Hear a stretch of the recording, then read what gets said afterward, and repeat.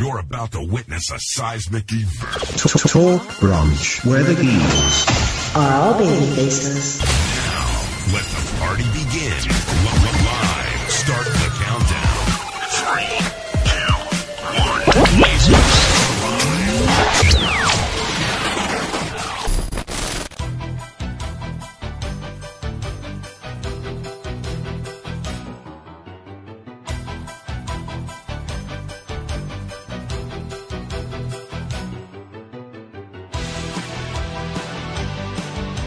All right, here we are. Christmas Eve is practically upon us. 18 minutes away, huh, Destin? Yep, right around the corner. Yeah, it's exciting stuff. So, it's amazing that we even have anyone here for this. And congratulations if you also survived that Raw. The more things change, the more they stay the same. That being said, for the next 18 minutes, at least it's December 23rd, 2019. I'm your host, as always, Rick Dyer, aka Captain Brunch. You're listening to Talk Brunch Live, episode 358, the Christmas special. Co-piloting the brunch ship with me, as always, is Mr. Destin Frazier. Just let your soul go!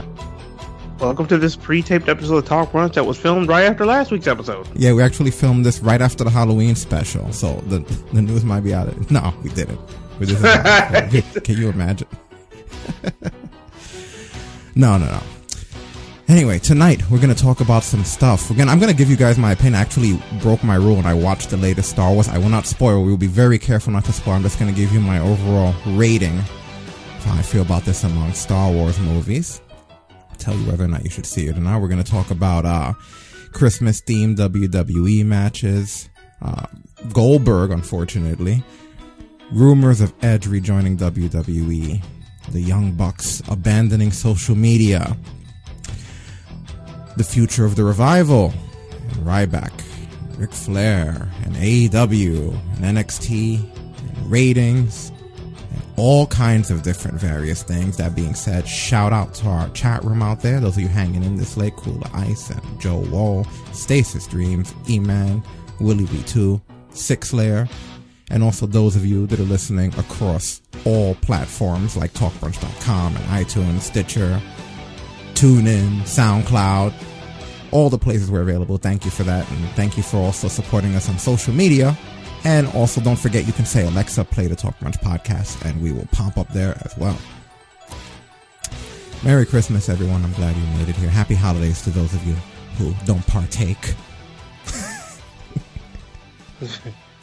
That's the most PC I'll ever Happy Kwanzaa. Yeah, happy Hanukkah and happy name day, whatever the hell you got going on there. Whatever it is you do. Whatever you do, we're cool with it, you know? We're fine. Happy you do. Happy you do. Write it down. Yeah,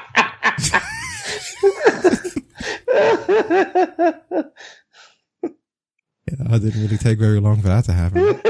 I think that's a personal record. Oh, man.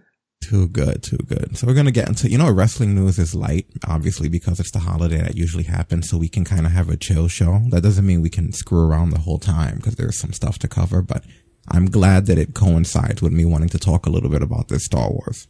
Because you guys know how vocal I've been about The Last Jedi, which I think it's one of the worst films ever made. Like, I just can't believe, to this day, that it exists. Like, and this is someone who lived through Aliens 3. Which, that was another stinker.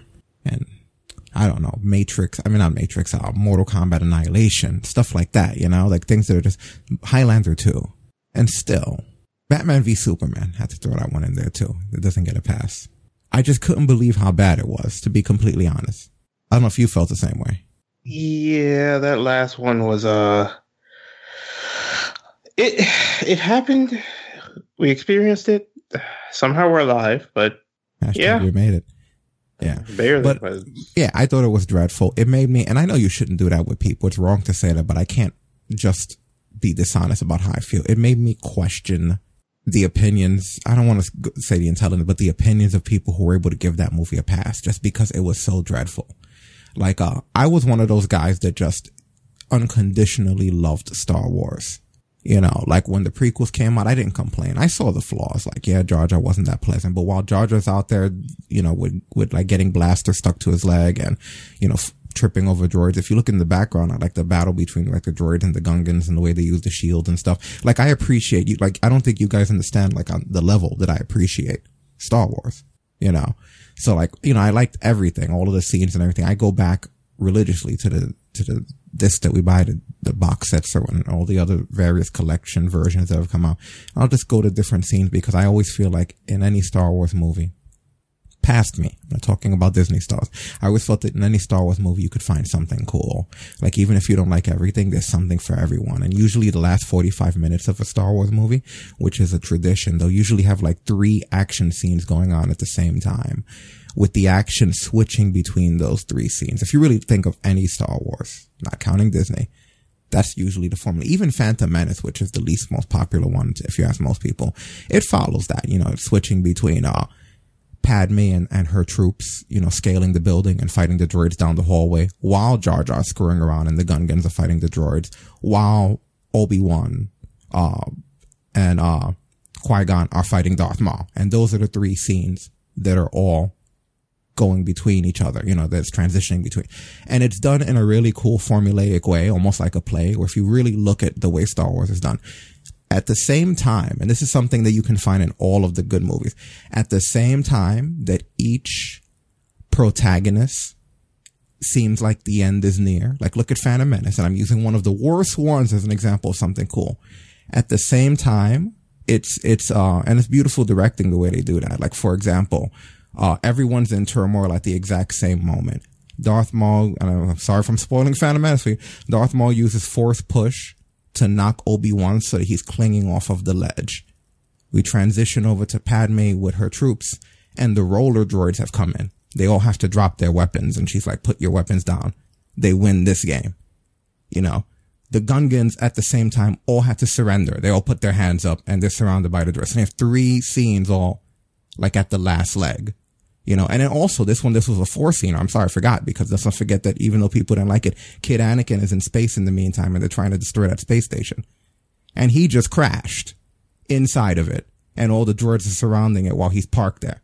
And if you guys remember, the resolutions come in that same sequence. He hits the phasers and blows the thing up from the inside. You know, it turns out that it was the fake princess, and the real one comes and saves them and covers their asses.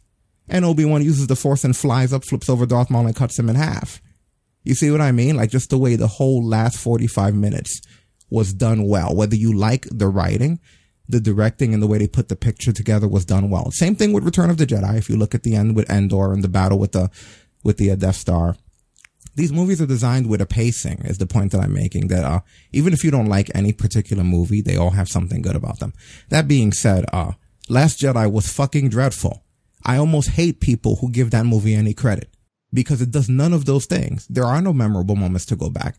There is no pacing that leads to like turmoil and then resolution or anything like that. There isn't really storytelling that you can come here and explain to people and make them understand what you're talking about. It's just all over the fucking place. It's psychotic. It's borderline psycho. The things that happen in that movie, which we're not going to go into again. We've gone into it 100 times out here. It's just terrible though.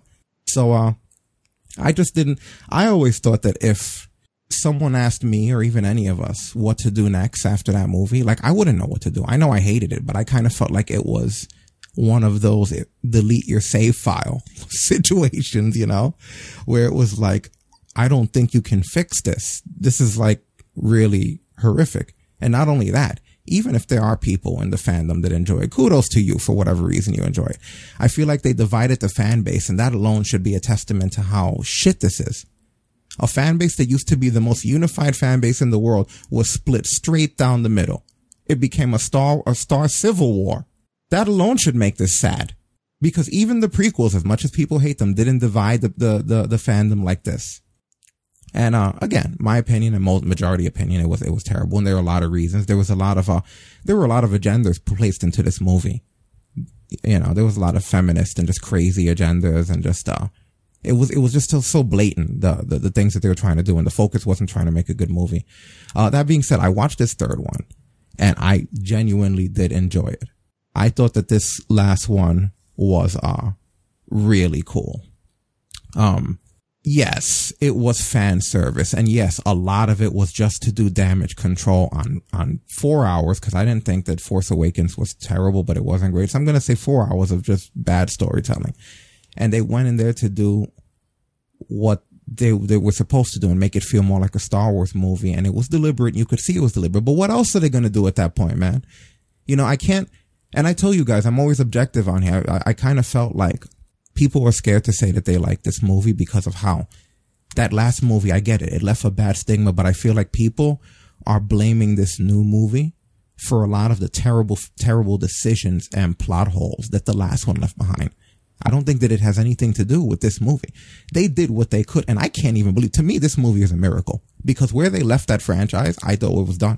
I wanted to see this thing fall into the ocean. That's what I was watching this movie for.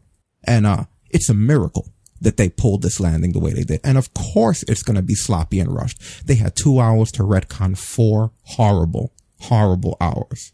4 horrible hours. And at the end of the day, regardless of people's opinion, I can say that just this movie alone is Disney's acknowledgement of the fact that even on some level, they understood that something was wrong with The Last Jedi, because they knew how to fix it. You can't know how to fix something if you don't actually know what's wrong with it in the first place. That goes with anything, physical, mental, you know what I mean? Tangible, whatever you want to say.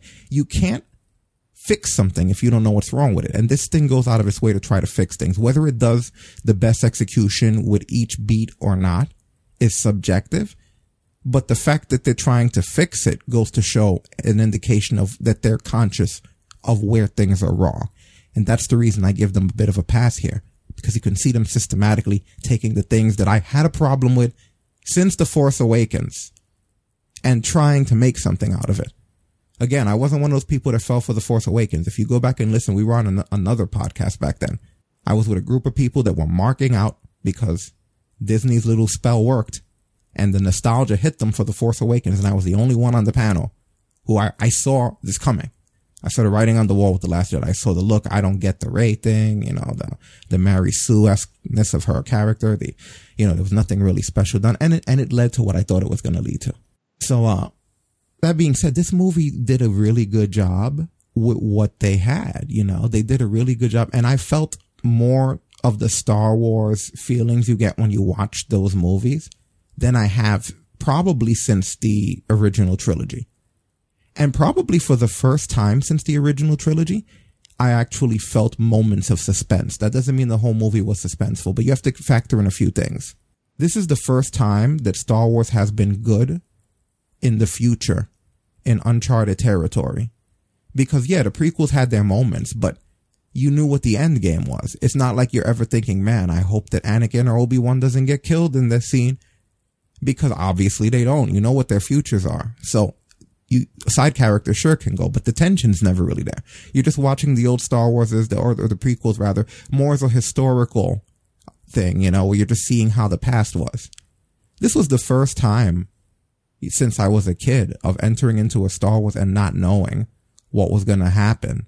And it being good, you know, at least the sequences, the fighting, the battling, the special effects was good. So, I mean, there were suspenseful moments and they did a good job of handling them. I thought the way the send off, we finally get closure. That's another problem that we weren't getting. It felt like they were casting characters to the side. I won't mention how, but I feel like we get closure with all of the old cast to the best that they could possibly do given circumstances, especially with the situation with Carrie Fisher. But they did what they could. They handled everything respectfully, and I thought they did a really good job with that. Action sequences are awesome. This is the first Star Wars out of this trilogy that I would go back and watch some cool, if I felt like just seeing cool special effects, there's scenes here to watch. I don't feel the other ones have that. Like anything that you would really want to go back visually to check out. Like, yeah, the Rey flies the Millennium Falcon a little bit and they fucking swing lightsabers around in the snow. Good for them. But like, I mean, sequences, you know, when you think, again, and this is another problem that I have with the Disney Star Wars.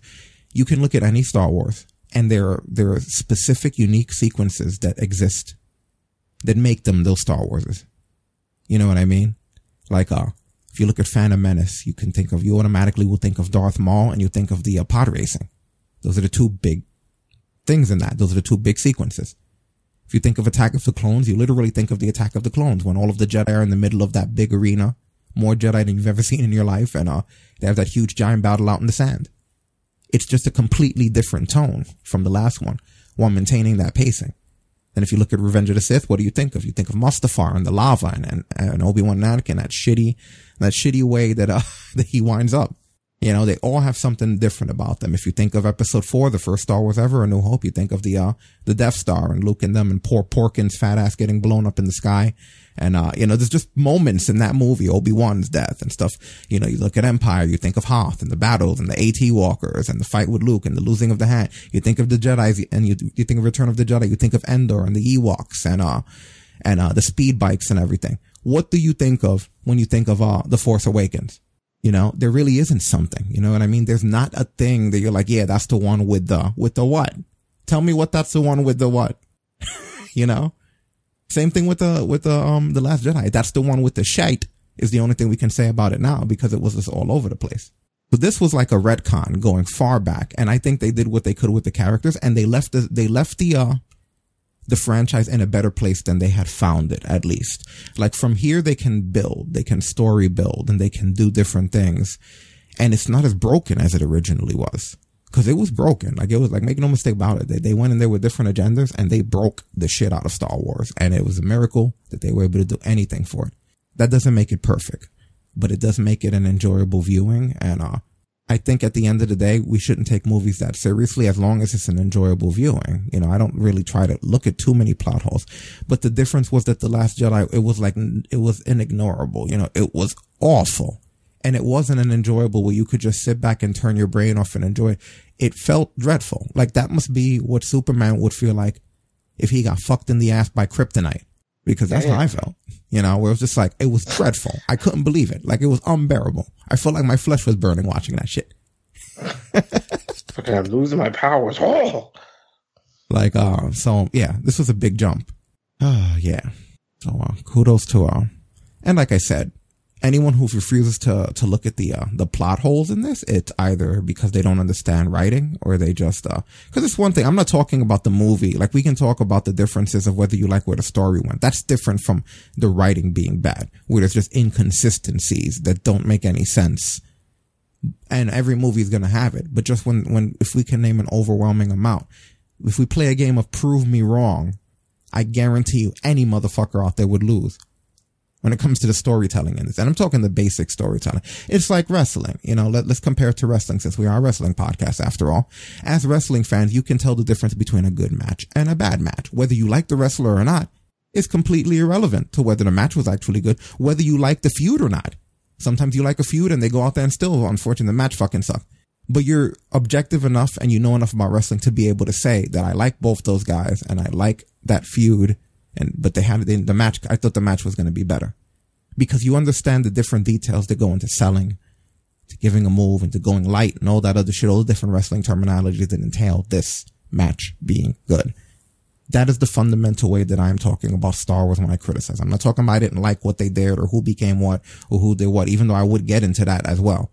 But I'm saying from a technical level, from a technical standpoint, going back to the wrestling terminology, there are visible problems going on. There are botches, if you will.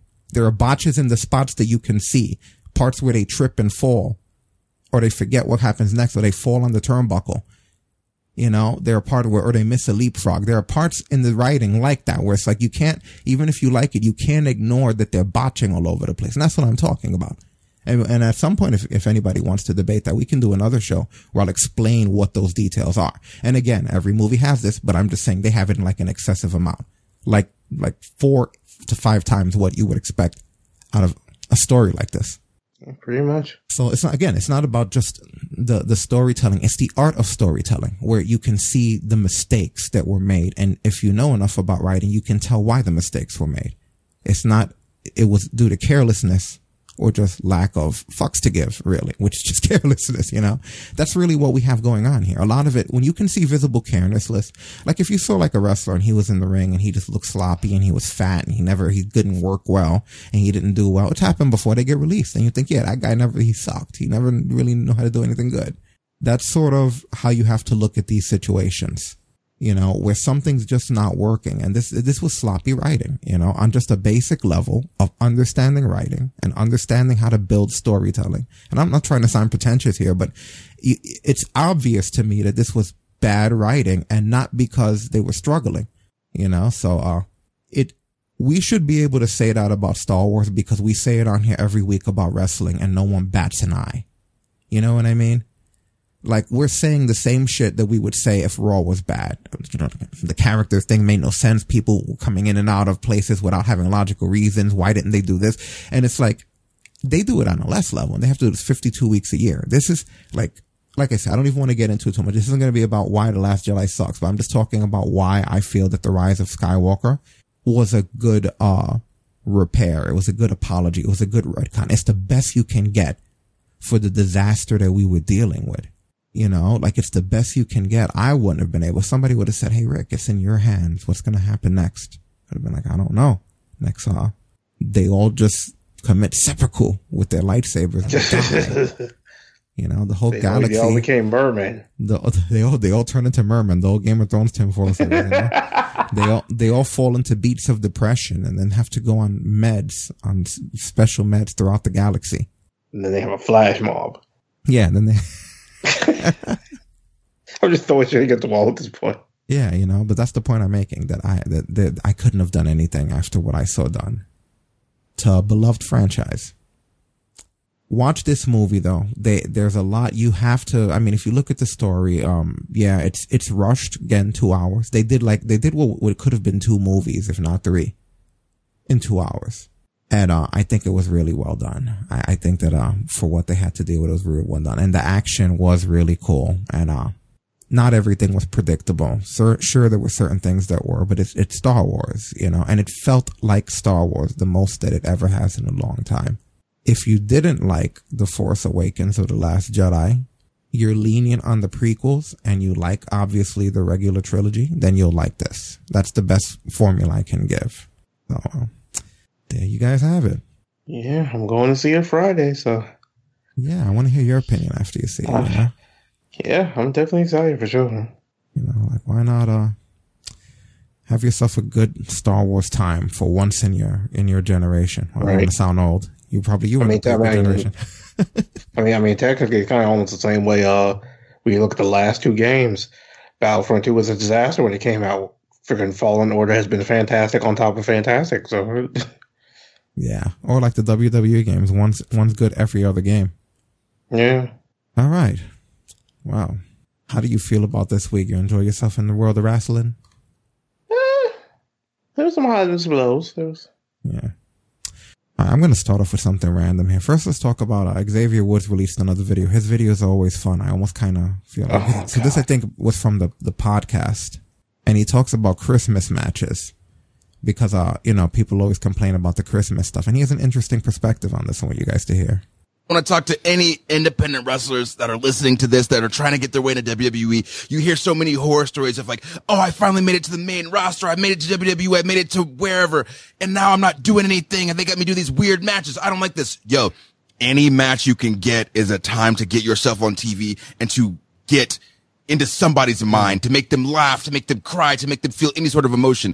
So when you see people doing these Christmas matches, these ridiculous matches, like, and you're thinking like, oh man, wish they would like use them better, whatever. Like, bro, we're having the time of our life out there. And from that Christmas show, I know I watched the whole show. I don't remember anything else that happened on that show. The Thanksgiving show, I don't remember anything else that happened, but I remember that match. So just know that stay in your hustle, stay in your grind. And if you get a match that's not 20-minute brawling wrestling match, enjoy it, because the more you enjoy it, everyone else will enjoy it. Do you want more? Of course you do. Subscribe wherever you get your podcast and feel the power. I gotta agree with him there, man.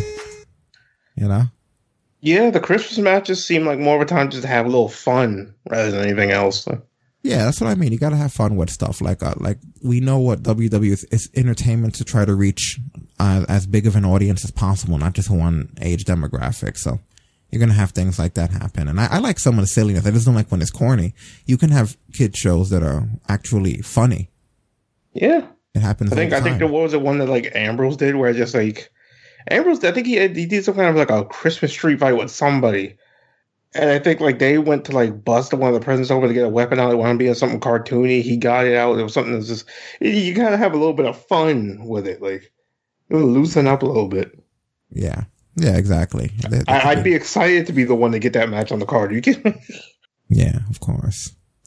In other news, Goldberg actually spoke recently. And I know you were thinking, I know the other day you were like, when are we going to get some more Goldberg news? So you asked for it. And here it is. He was talking about the Bret Hart kick. As you guys know, Bret Hart's one of his last matches. He got concussed by Goldberg hitting him with a stiff kick, and it's supposedly what ended Bret's career. He started having strokes after that. He was never the same again. Yeah, that he hasn't been the same since that match. Yeah, I'm gonna let you guys hear it. I'm gonna link you to the source as well.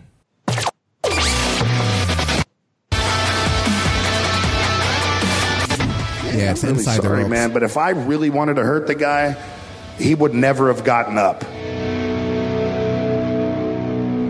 After you lose the match to Kevin Nash, they tried to kind of do the NWO thing again. It doesn't really work that well, but there was an angle that people remember quite fondly in Canada where Bret Hart ends up taking a spear, but somehow the spear affects you quite badly as well. And it felt like that was the beginning of a really hot program in WCW with you and Bret. Is that something that you wish had happened more at that point and you were able to do something with that?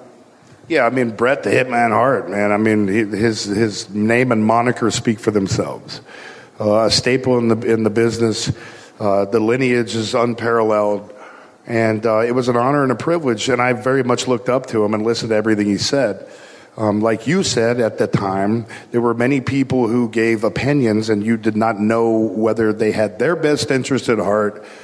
You don't know whether they had the company's best interest at heart or your best interest at heart.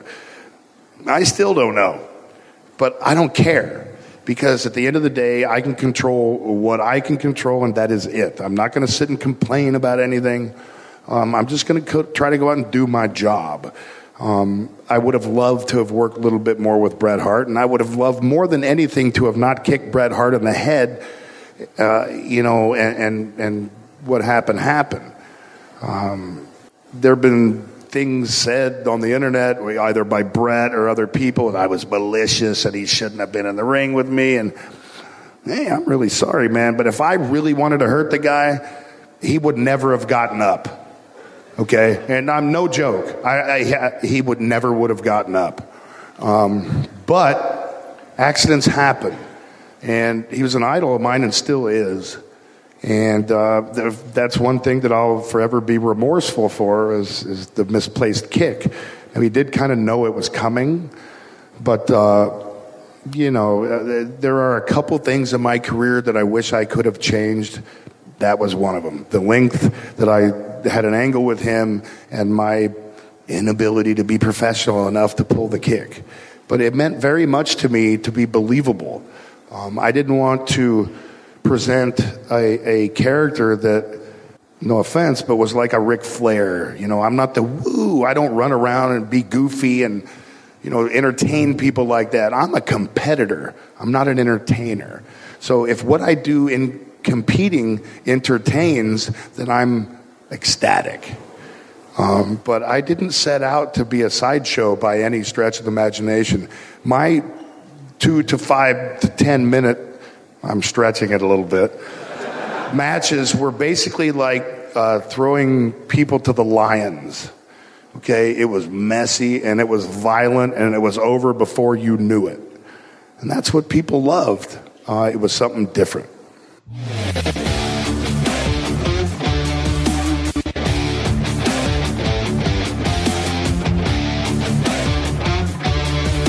What are your thoughts on that? The one line that sticks with me is he's just like, if I wanted to hurt the guy, and I'm like, you did. He was fucked for life after that one. It's like, definitely, obviously, you have at that point, you don't know how to pull a kick. That's the one thing that kind of bothers me. Like, he had been there for a while before the whole thing happened, so it's just like, you can't, shit, you should have been a little bit more professional. Like, believable is one thing, but it's like, there's gotta be a line. Like, Like, I didn't run around kicking people in the face because I wanted to be believable, you know? Like, I didn't like that statement either, you know? Like, that kind of... Exactly. Like, it seemed just like if I could have...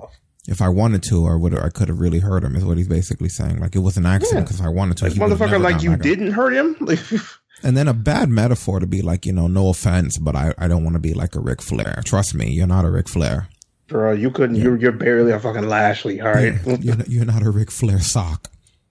You know what I mean? Like Ric Flair, like just basically trying to imply that Ric Flair has just been an entertaining. He doesn't want to go woo. Like like you basically try to take Ric Flair and turn him into this one-dimensional fucking character because he does woos and he struts around.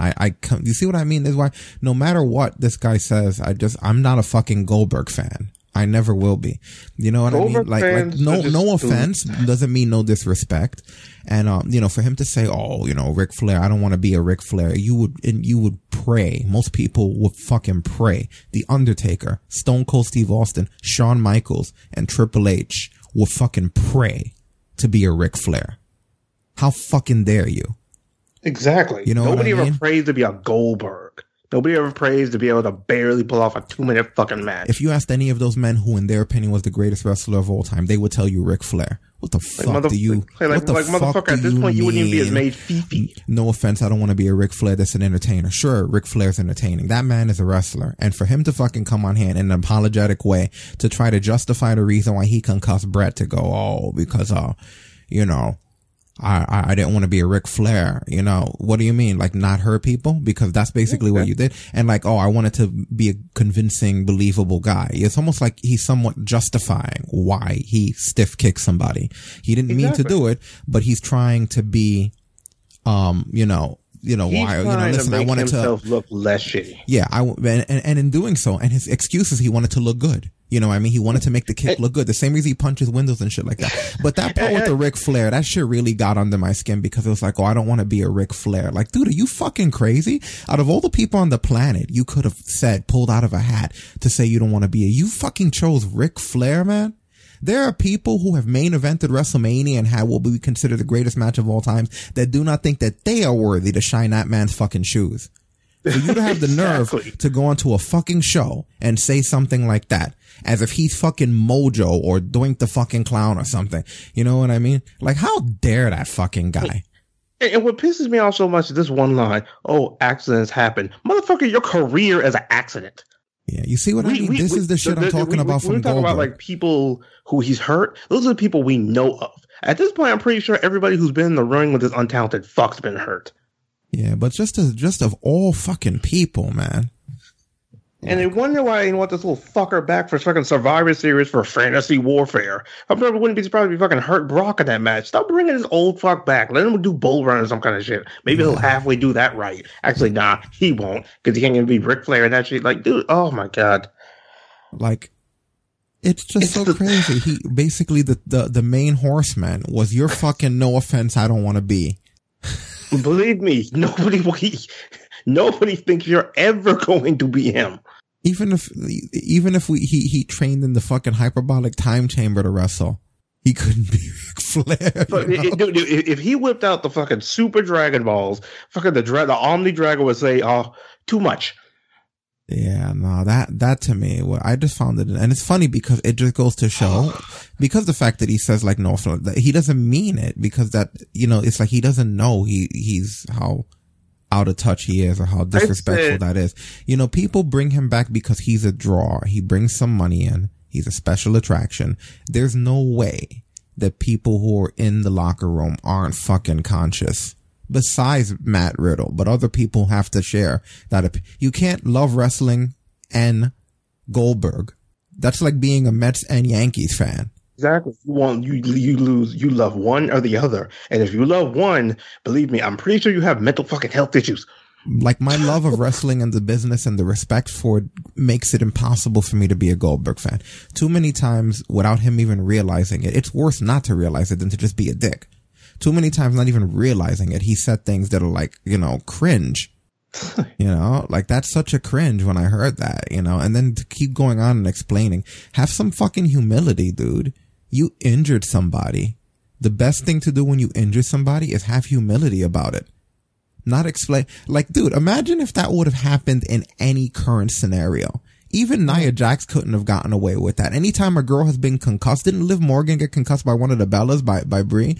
Like, imagine if Brie would have been like, look, things happen, but you gotta understand, I'm trying to go out there and have a convincing match. Do you know the fucking heat she would have got? As it is, the poor girl, just for being botchy, the internet practically decapitated her. They wanted to fucking burn her at the stake. Imagine if her response, the way Goldberg casually did that, sitting there with his legs crossed and shit, would have been like, oh, well, you gotta understand, I got a brand to protect here. I want to be a convincing person, no offense, but I'm not a Liv Morgan, It's just like, she would have never been able to recover from the level of heat she would have gotten from saying what this fucking guy just said about Ric Flair. Saku Hasu was really good. But hey, what's up, Saku? This has been like, first of all, I've never liked this fucker. All right. And here's the thing about it is, the one thing I disagree with is to say that nowadays Bill Goldberg's a draw, because nobody comes to Monday Night Raw or any of these pay-per-views to watch a 30-second match with 2 fucking moves. He was a draw back in WCW when everybody was too stupid to see through it. That motherfucker might as well be on Main Event now with his work rate, and he could barely do that work rate at that. The only reason the Ziggler thing looked as half as good as it did is because Ziggler bumped his ass off. That's the only half of that thing that was worth watching. At this point, like, to support Goldberg is to disrespect the wrestling business, because his work is nothing more than disrespect to it. He hardly works. He hardly does shit. To this day, the funniest thing I still ever watch, if I ever want to laugh, I watched a match with Regal when Regal had enough of his shit. It's just like, all right, motherfucker, I'm going to show you what you can't do. Yeah. And that's what I mean. And you know what? Again, I've said before, wrestling's not about the moves. I never take away the fact that thanks to WCW's booking and packaging, the Goldberg character, just like with Batista, because I could look at things in different parts. That's a good idea, man. The way he would come out and crush people, the way they made it, if to the untrained eye, looked like he knew what he was doing, when it's really just because he had those he just had squash matches. Yeah. There was a bunch of squash matches, but they were well done squash matches. So it's kind of like he drank his own Kool-Aid. He's one of those people that drank his own Kool-Aid. He started to believe that Goldberg shit. It was all completely contrived. He's Goldberg. Yeah, he believes it too much. Like, he's trying to protect the brand that's completely fake. Like, maybe wrestling's a work. He's fake. You know what I mean? Like, from the ground up, they created that. Like, there's literally, it's 100% of an illusion, more so than Hogan. And the problem is now, in this day and age, that shit doesn't work. Nobody's believing Goldberg. He had the untrained eyes in WCW. That motherfucker has nothing but trained eyes now. Maybe 2 pairs of untrained ones at that. But no, like, nobody's, and the only difference is that Riddle's been the one who's been vocal of like, you don't need to be here. Nobody wants you here. You're taking TV time away from people who deserve it. Yeah. And like I said, when it comes to wrestling, that kind of shit, I don't really hear often enough to have an opinion on it. But when you hear a guy just shit on the older talent like that, the legends, and I mean the real legends, it pisses me off.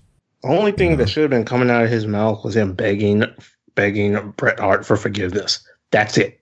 Not who you, no offense, don't want to be or any of this shit, because best believe you couldn't have been them on your best day. Yeah, no. At that point, just keep your mouth shut. If you're too stupid to know when you put your foot in your own mouth, keep it shut. Yeah. Because believe me, I won't lose a day of sleep never hearing another Goldberg interview. Yeah. And that's the thing. He doesn't know better than to just not. Like, why did he have to say that? It doesn't know better. It's completely so bad. So bad. And it's joke. Yeah. Anyway, so moving along to our next story. Yeah, I'm glad Marceline's here. She doesn't get to be here live very often, by the way. Right. That's in the middle of the Goldberg rant. Look at you. Mark said he couldn't. He's right, though. Mark, you're right. He couldn't be a Norman Smiley. Norman Smiley could work. He knows how to work. Yeah, that is a good worker right there. He couldn't be a Norman Smiley. That motherfucker couldn't be a Hornswoggle. You know why? Because Hornswoggle knew how to work. Disco Inferno works better than him. Michael Cole works better than Goldberg. Watch the Michael Cole matches back. Watch how many times he didn't botch. There's Funaki matches I like better than Goldberg. There's SREO matches I like better than Goldberg's. I'm legit. Let me see if I can find like everybody. There's so many people that have had better matches. I've seen fucking Gilbert have better matches than Goldberg. And keep in mind, people, that's on their half of the match too, not the other guy. Alex Wright too. Like literally almost anybody, even jobbers have better matches than him. You know, even fucking jobbers. Brooklyn Brawlers have better matches than Goldberg. You don't hear anybody talked about Brooklyn Brawler coming back for Fantasy Warfare and all this other kind of bullshit. Like, no. It was so funny. Snooki's had a better fucking... Oh, shit. It was kind of funny just because one day I do it every now and then just because it was my first WrestleMania that I watched live. I watched WrestleMania 20 back. And I didn't realize, I forget every time how much of that fucking match was just them standing. And I'm like, wait a minute, but Brock can work. Like, why is Brock just sitting here? You know, it's funny you bring that up because Brock's so pissed that he has to work with this fucktard in his last match here. It's funny you bring that up because I didn't want to play 2 Goldberg drops on here, so I had to choose between the one where he talks about Brett and the one where he talks about that match at WrestleMania where him and Brock are in the ring not doing anything. And that one's the one that I didn't pick. But I did read the transcript where he just basically said that he was hoping, it was just not how he was hoping to bring some of the anger out on Brock, but Brock was just so pissed off at the crowd that he wasn't having it.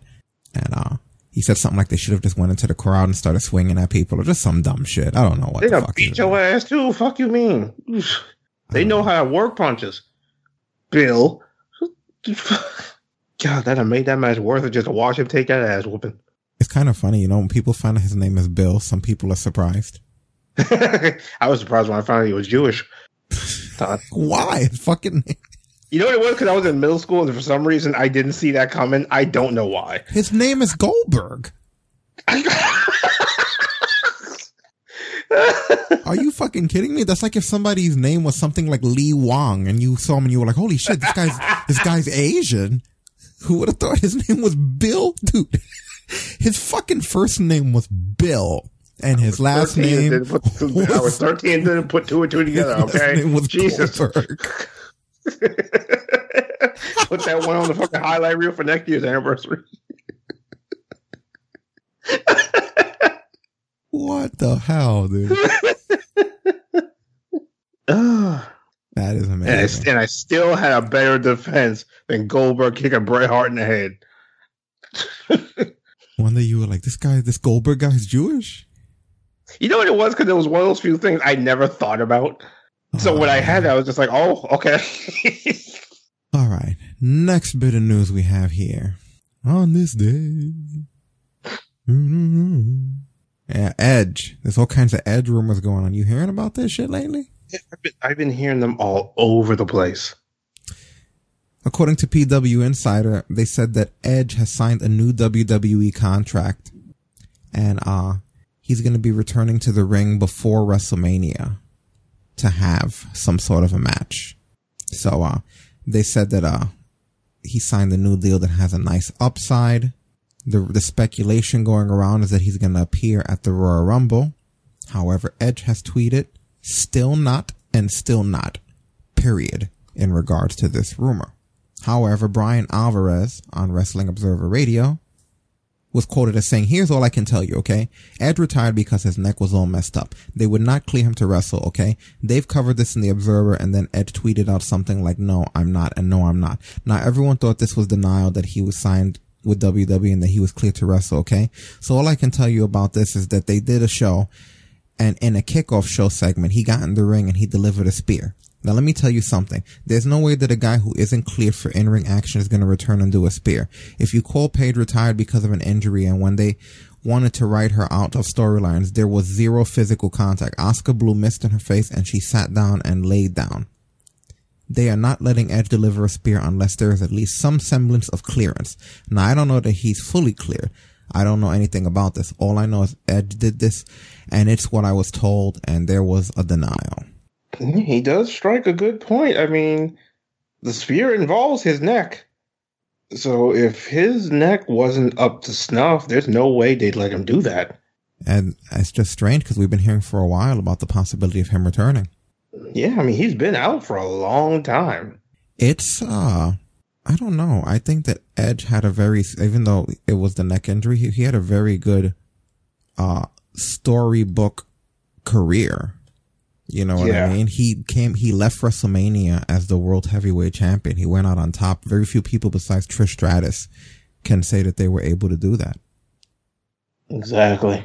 So, you know. Do you think that in today's talent blend he would mix well? I could see it. It might take him a tad bit of time to adjust. But the thing that I liked about Edge's career is when you look at when he first started versus when he had that last match with Del Rio, a lot had changed between then and that time. And he managed to adjust to the competition. So I think with this new breed of superstars that are around nowadays, it's possible. But yeah, I don't know if it'll necessarily be the cleanest transition back, but I think when he sees people he would be more comfortable working with, he could definitely kind of work his way back into it.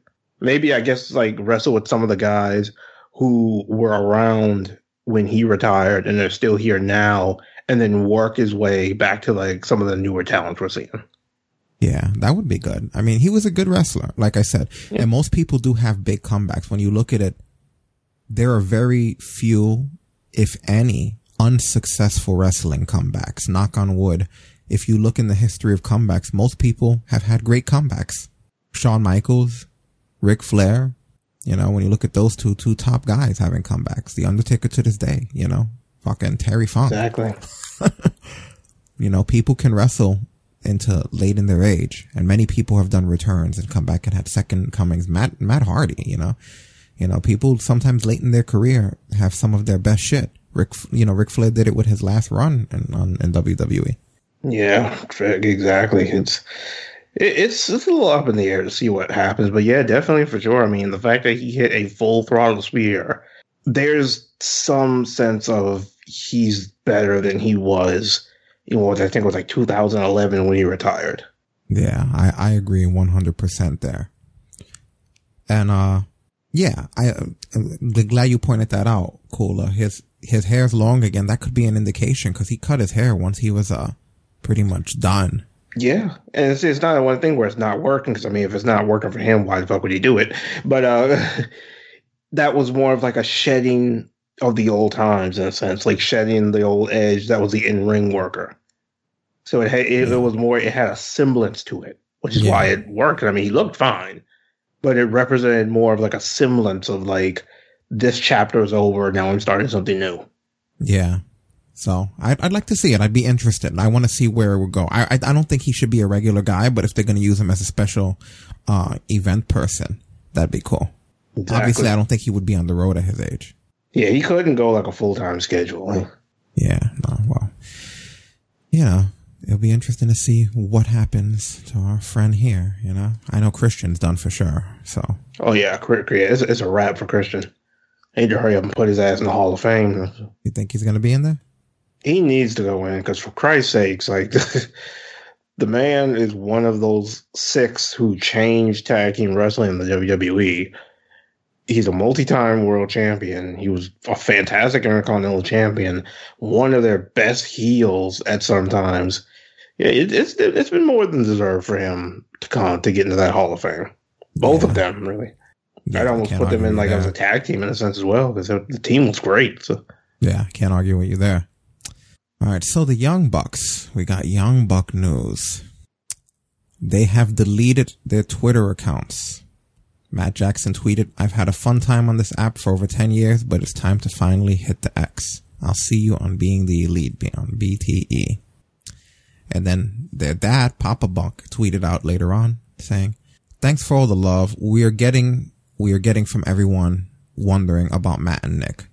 They are fine and just need a well-deserved break from the toxicity on here.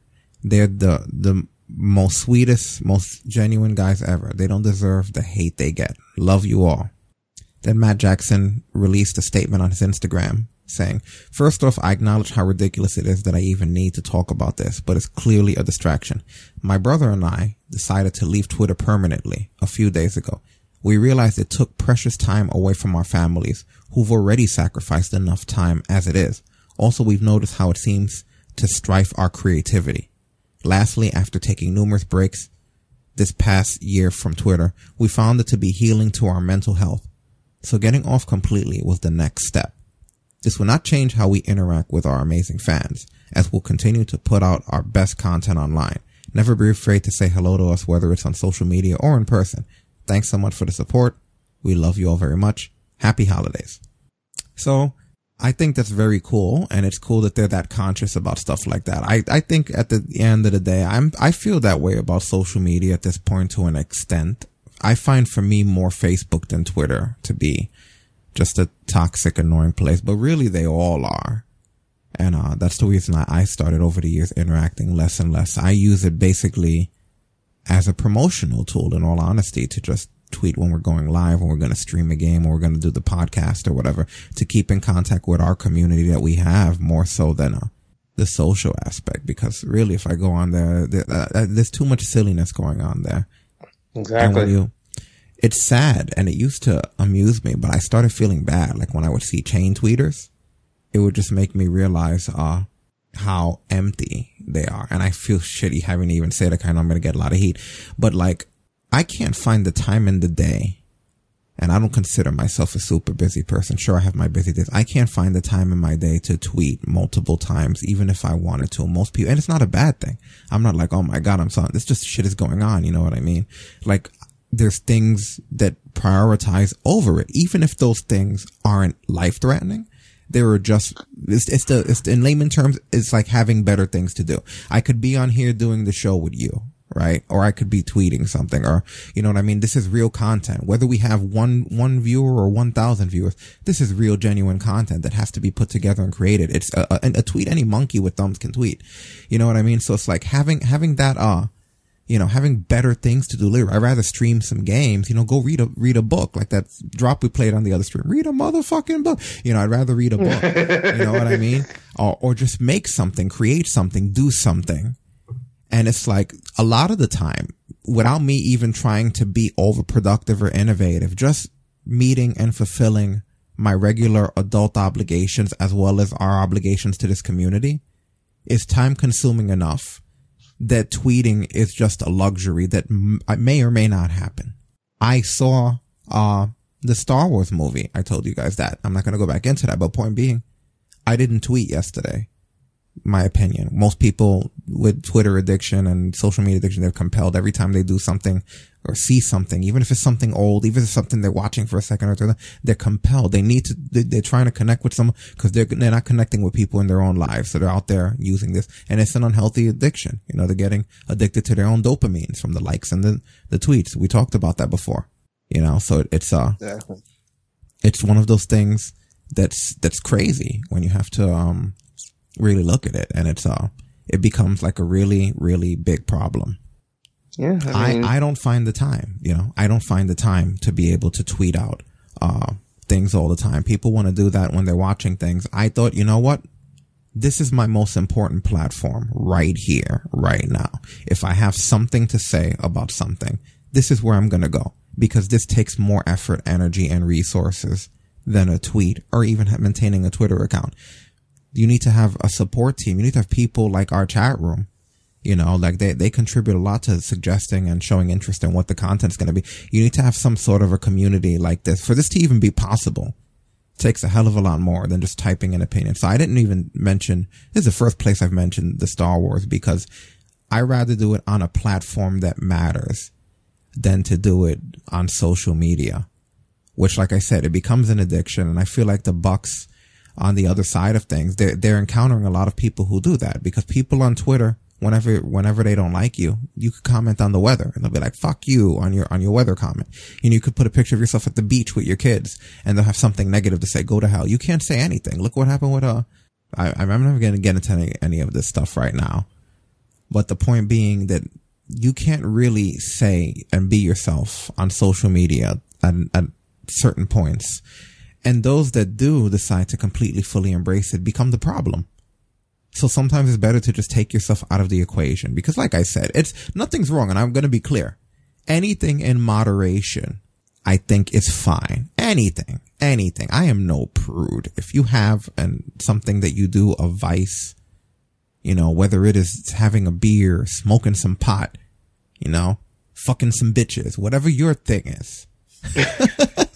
Whatever your thing is, that's cool, man. I'm a firm believer in free will. I want to clarify that. I'm a firm believer in free will. My ideologies are basically that we should have a world where you're all allowed to be the way you want to be at all times. aside from being stupid.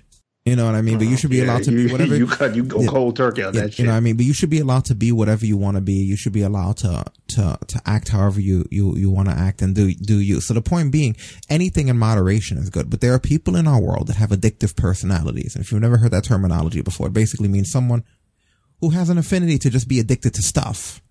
It's not because they're addicted to heroin, even though you probably are. If it's fucking heroin, that's probably a poor example because that shit has addictive properties. But they're probably not addicted to cigarettes. They're addicted to being addicted to cigarettes. They're probably not addicted to alcohol. They're addicted to being addicted to alcohol. They're not addicted to social media. They're addicted to being addicted to social media. It's like one bad habit gets replaced by another. Then it'll be addicted to food, addicted to sugar, addicted to carbs, addicted to garbage. You know what I mean? Like they basically perpetually will replace one bad habit with another. And unfortunately, we live in a world where even social media has now become one of those vices, one of those dopamine vices that people, and not everyone, but people cling to it. They depend on that. That is their lifeline for those dopamine fixes. Because at the end of the day, if you're not getting it in your life, where the fuck are you getting it from? The reason why our bodies are designed to release dopamine when you get a like or a tweet or something like that is because it's, you kind of need that. You don't need it to an excessive amount, but you need to feel good. And to feel good, you have to be around other people that make you feel good. As much as I would love to say everyone could be a ninja and a lone ranger in this world, we weren't biologically designed that way. I'm a big believer in biology too. That's what I follow and that's what I go by as far as the laws of the way things work. And biologically, we were not designed to be alone. So those dopamine fixes from interacting with others and having positive outcomes is organically generated when we're around others. But if you're around others and you're not getting that, now we have a new outlet, which is social media. Unfortunately, when people are using social media, they're getting addicted. So it just becomes another problem, you know. So 100% exactly. I mean, it was the best thing for the Bucks to get off of Twitter because Twitter has just become poison at this point. It's become a poison well everyone's drinking from the same Kool-Aid. It's just a bunch of guys who have probably never seen these two wrestle. They're just blind WWE marks like, oh, AEW sucks. You guys get it. Like it's the same bullshit every day, and it's just like, and it's okay, we can stay on this platform and deal with this all day, or we could get rid of it and just go back to still trying to be the best tag team on the freaking planet. And it's guess which one's probably more entertaining. Exactly. And it's the few fucking it up for the many, because the people out there chain tweeting and having this addiction, like I said, anything in moderation is fine. You can drink alcohol, have a beer, have a single beer, and if you know that you can stop it there, then you're responsible. Have a tweet or two. Hell, on a weekend, if you're doing a bunch of things, tweet 3 times, maybe. But when you see people on here obsessing, it's becoming like literally an extension of themselves. You got to question what the hell else they've done. And I think that it's important for the people doing that to question, what have you done lately besides this? What do you have planned to do tomorrow? More of this? Has to be more to it than that, man. And I think that at the end of the day, they're right. That shit is a distraction. You know, and they realize that it took time away from their families because it does, you know, and it does stifle creativity. I never try to read anyone else's opinions on anything that I know I'm going to cover, because I'd prefer to have an organic reaction to things than to have an opinion that rubber band off of 100 other sources. You know, I think it's better for your mental health to only use Twitter in moderation. And if you're someone who can't help yourself but to be on the shit perpetually doing 3, 4, 5, 6, 7, 8, then you have to get help and go away. And in the society we live in nowadays, it's only a matter of time until, just like everything else, it's officially deemed an addiction. If it hasn't been already. I don't keep up. Probably has already. You know? And then it'll just be another thing for people to check mark on their list of fucking problems, and social media addiction. Be the greatest episode of Intervention ever. You know what I mean? It's starting like conditions are starting to read like resumes. Stop yourselves, guys. You know, do what the Bucks did. I commend them. I guess I'm long-winded, but that's the point I'm getting to. I commend them for being able to say, look, we just don't want this thing on right now. Like, we're just going to turn it off. And that's it.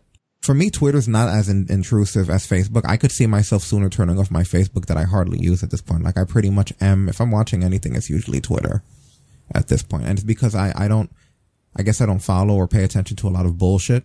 But people literally are making themselves sick on here, and they don't even realize it. They're going for those dopamine fixes, and then they're lashing out aggressively to anyone who doesn't have share the same ideologies or philosophies. It's crazy, man. And that could just spoil something for everyone, because it really should be a platform to network And it should be a platform to be creative, to help boost creativity, not stifle it, help boost it. And when you're not using it in a creative manner, you're part of the problem. If you're not using it to constantly exhibit civil discourse, you are part of the problem. You can say what you want about me, Rick Darrow over here. Oh, that guy's an asshole and this and that. You know what, guys? I'm an asshole on my own fucking platform with my own fucking people on my own community. Look through my shit and tell me the last time, no matter how passionately I felt about someone doing something wrong or who they were or what movie they messed up, go find anywhere on my social media where I called somebody out or in their comments, I just said, fuck you to a director or to a politician or you're garbage or go to hell or whatever. Find me anytime that I have gone out of there. And you know me, people say, oh, that guy's a jerk or whatever. Find me a time that I've left our community, which I have every right. I'm literally paying the bills here. Find me a time that I've gone out to a public community and just called somebody out. I don't do that. You know what I mean? Like, that's not my style. I don't think that's the right way to go about things. I can talk about it here and then whoever wants to listen can listen and whoever doesn't. And if no one does, that's fine. I'm still saying it and doing it for me. And if everyone does, great. But that's the point. That's the healthy way to do things like that. You'll never find me just call somebody out like I'm like publicly, no matter what. A politician could be a racist or whatever, you know, a Hollywood star could say something I don't agree with. I'm not going to go and directly address them out there. I'm not going to go to Goldberg because of what he said about Ric Flair and go on his Twitter.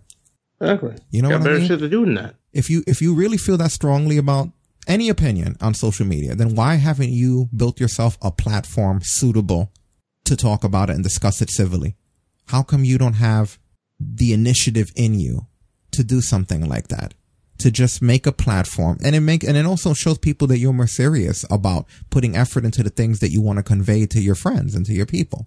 That's not what I see when I see people doing this angry tweeting and stuff. I just see people doing the easiest possible way to express themselves and doing it in the most negative way possible. And usually, if you're healthy, especially mentally, you're going to have more than that going on and better shit to do. So, yeah. Didn't expect to have to talk about that for that long, but hey, this Twitter shit comes up a lot, eh? Exactly. Place becoming an inconvenience. Like I said, it's just the way that I feel, man. Like, I've always felt strongly about this kind of shit. And, like I said, I respect the Bucks for what they did and understanding that if you want to be able to do your own content and do your own shit, you can't be on there all the time. And when you're on there, you should be promoting something. You guys gotta ask yourself, guys, how often are you on there to promote something or to, you know, reveal something or to show your people something? Exactly. The most time you ever see me pop up on Twitter nowadays when I'm getting tagged in the plug for the show. You know, that doesn't mean you can't use to have an opinion on there, but you have to have some balance in your life. Like, how often are you actually using Twitter productively to contribute to your life? I can make a list going into 2020, and we'll talk more about it next year. Going into 2020, I can make a list, and I'm not trying to brag, but I can make a list of my goals and a list of my accomplishments. And I'm proud. I'm proud of, like, you know, I'm proud of the things that I was able to. You guys know that I had a rough year as far as just being busy with real life stuff, even changing studios and everything. Never complained about it here. Never missed a show. Was always available for you guys just as much as it wasn't happening. I deal with day-to-day stuff, but I've always been here, and I accomplished several things. I got in great shape. You know, I set a goal during WrestleMania and I got in great shape. And at the same time, I'm still getting in even better shape. I do 100 different things, but I have checklists. And you know, I hit all of those marks. I accomplished all of my goals going into the next year. And I think that that's an important accomplishment for anyone. And I think a lot of the time when you're obsessed with social media, it stifles you. And I hate to make myself sound old, but you need to ask yourself going into the next year, what are the goals that you laid out and what are the goals you actually accomplished? Are you satisfied with yourself? Because in many ways, I could look at the things I've done and say, yeah, I'm really happy. I'm really happy. You know, this has been the slowest year, I think, for us as a community, as a brand. Like, normally we have this place was a lot more lively, but we changed the style of things. You know, all kinds of crazy stuff happened, as you guys know. And slowly the show changes over time and it becomes different things. And I think that's a cool aspect to it and a cool element, which is one of the reasons I'm comfortable coming on here with my opinions. But, yeah, when I look at just my life around that and my life outside of here and everything, I was really happy that I invested my time specifically into this and not posting on social media all the fucking time. And when I did, it was usually about this, and it was more rewarding. The more effort you put into something that takes effort is usually worth it. Oh, exactly. You know, it's usually worth it to put the effort into doing the thing and being able to accomplish the thing. You know, and again, like I've said before in the past, we're by no means NBC out here, But think about how simple and ridiculous this thing was. It started as a taped audio file, you know, over time. Like, I'm literally one person controlling the entire thing. I can do like high level production if someone wants it. You know what I mean? At the end of the day, easily.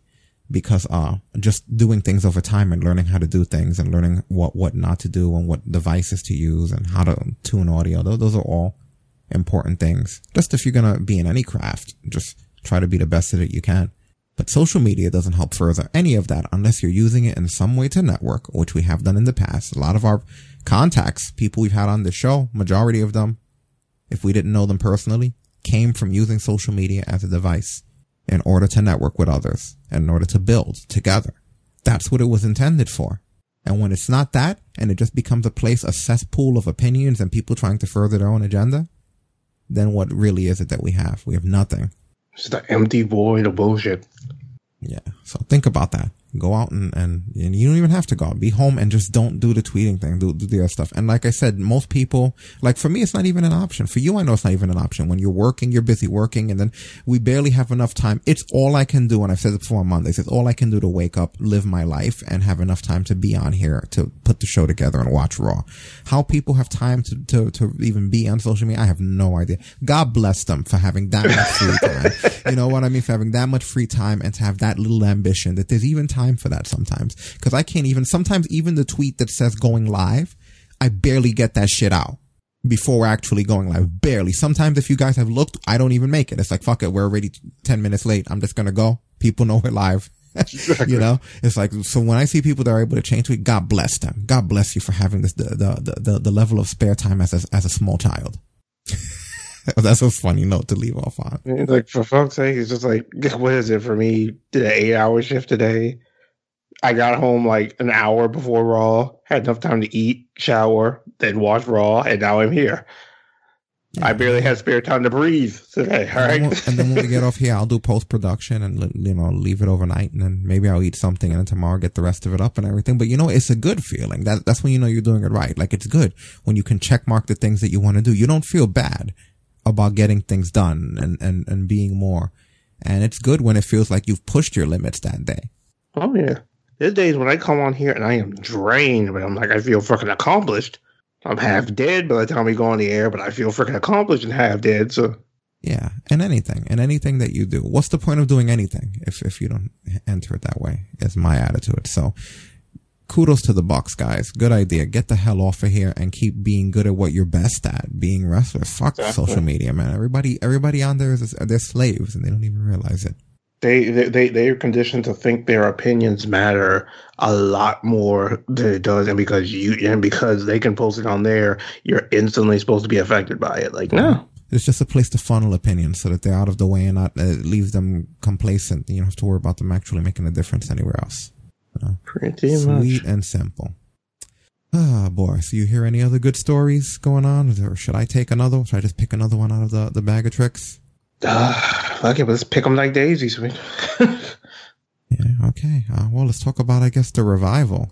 Oh, the Revival. Yeah, they took a picture recently with Private Party. Did you see that? That I did see. Yeah, very, very interesting. Let me bring it up on the screen here. Damn, they're one of the best tag teams in the game right now in the Revival. You could be looking at the future. I mean, as long as that future involves the Revival actually winning tag teams because they actually deserve it, so that would be wonderful. We're hearing that they still haven't signed or renewed with WWE. By the way, let me put this on our Twitter. I'm not really doing Facebook too much anymore, but I'm having the bot put this link on our Twitter for people that are on iTunes on demand. Yeah. So you can see or what we're putting people on like Matt Hardy and freaking. Yeah, thanks for the like, Matt. I'm telling you, man, we out here. This shit ain't no catchphrase. This is not a game, all right? Yeah. So anyway, yeah. Apparently they haven't signed their contracts. They only have a few months left, and we're hearing that they want to make them like more of a comedic group, like the Fabulous Ones, and or the original Fargo's heel gimmick in the late 50s, which I don't know shit about. That's what it's being compared to, though. But they said apparently even the tripping was deliberate, which I find hard to believe. That trip looked like a shoot trip to me. That trip was not deliberate. Fuck that. Yeah. You don't trip that good. They said they wrestled some Miracle on 34th Street thing, and I don't know. I'd like to see those two go somewhere else. It's about friggin' time. They haven't had a credible tag title run or any accomplishments that they've been on that main roster. It's time to go. Yeah, go wrestle Private Party. Maybe that's what's going to happen. Maybe WWE wants to make them a comedic duo to lower their credibility on the way out the door.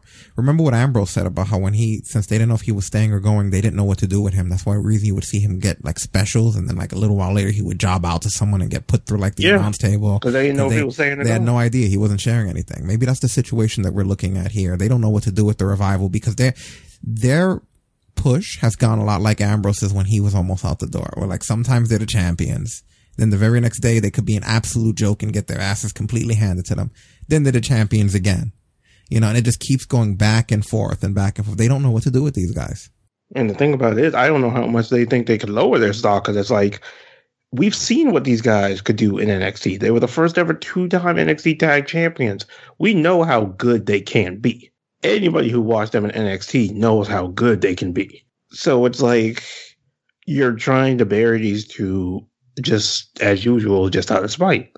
So it's just, at this point, I'm just like, don't sign that contract, walk out the door, and go out and actually try to be the best freaking tag team. Because you're not going to do it here. Yeah, and it's been reported that Vince just sees them as a couple of mid-carders anyway. Yeah, it kind of doesn't surprise me. Treats them like it. It doesn't surprise me. Yeah, that sucks, man. It really does. Like those guys like them, the Ascension, all those guys, I don't know what happens after they cross that threshold over in a Raw and SmackDown, but everything just goes downhill. Well, the Ascension are already taking in the bookings now. Yeah, go out somewhere and be good. In all fairness, though, those guys were never good.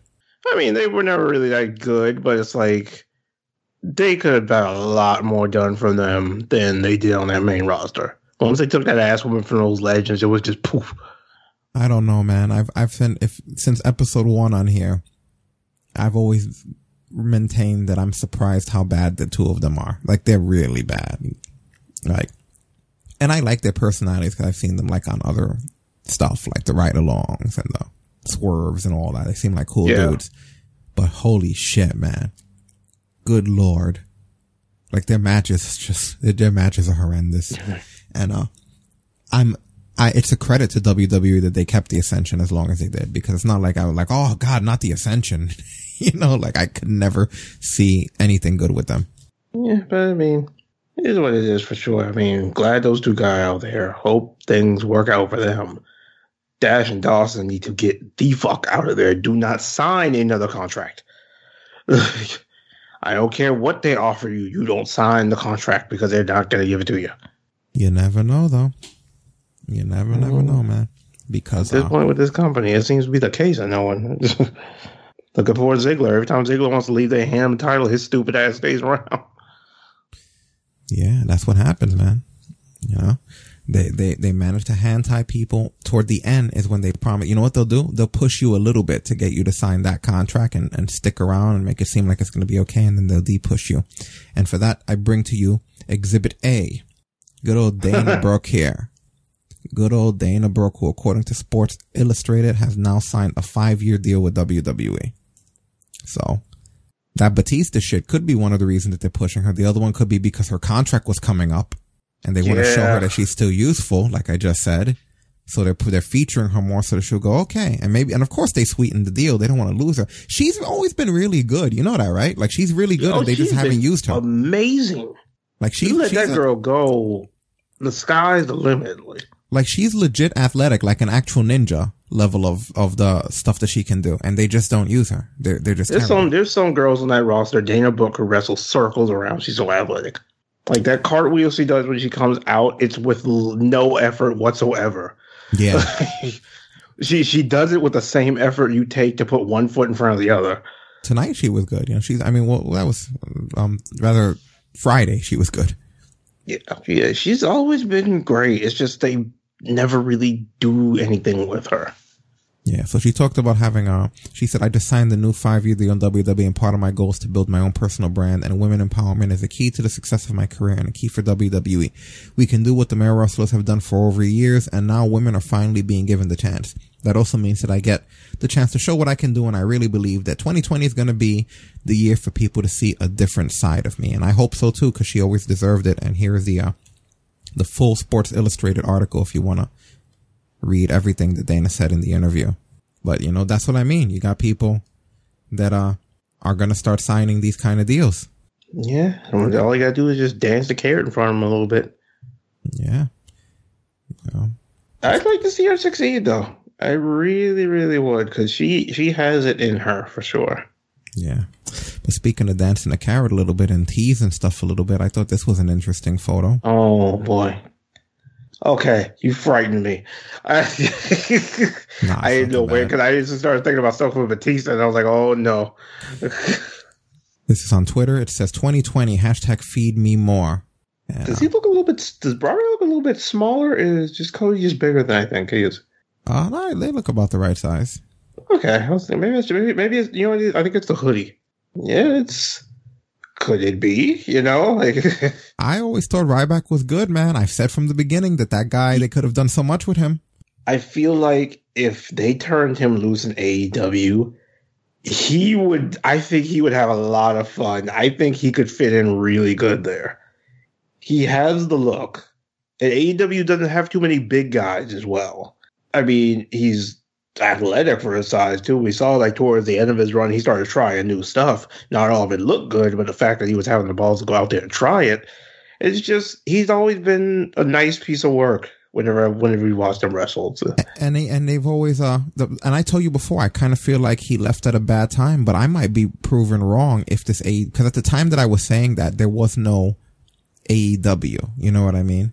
And it was like, what are you going to do? You should have built up your credentials there. That way, at some point in the future, when they run out of Hall of Famers, they have no choice but to bring you in and mend fences, and you get the whole bonus and the ring and everything, you know. But then it's like, maybe in this new world, we don't even have to really think about that, you know, because there are alternatives. Before, there weren't alternatives, so it would feel like people are shooting themselves in the foot when they don't just eat WWE shit.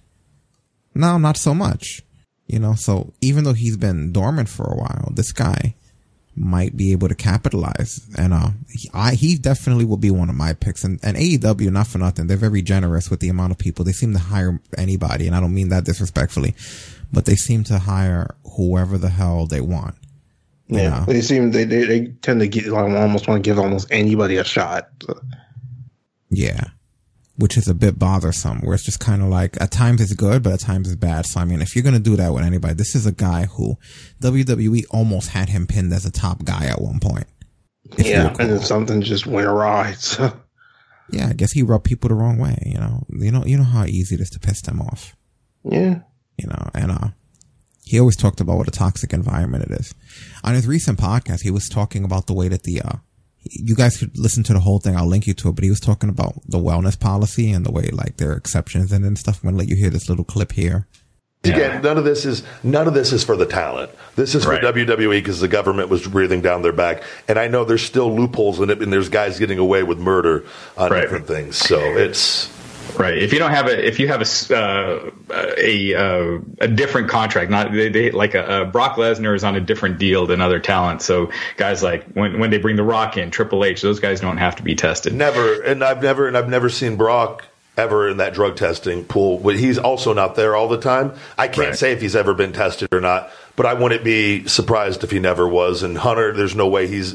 And if he is, he'll do one as a publicity stunt. Hunter's whole career has been made on steroids. That's fucking.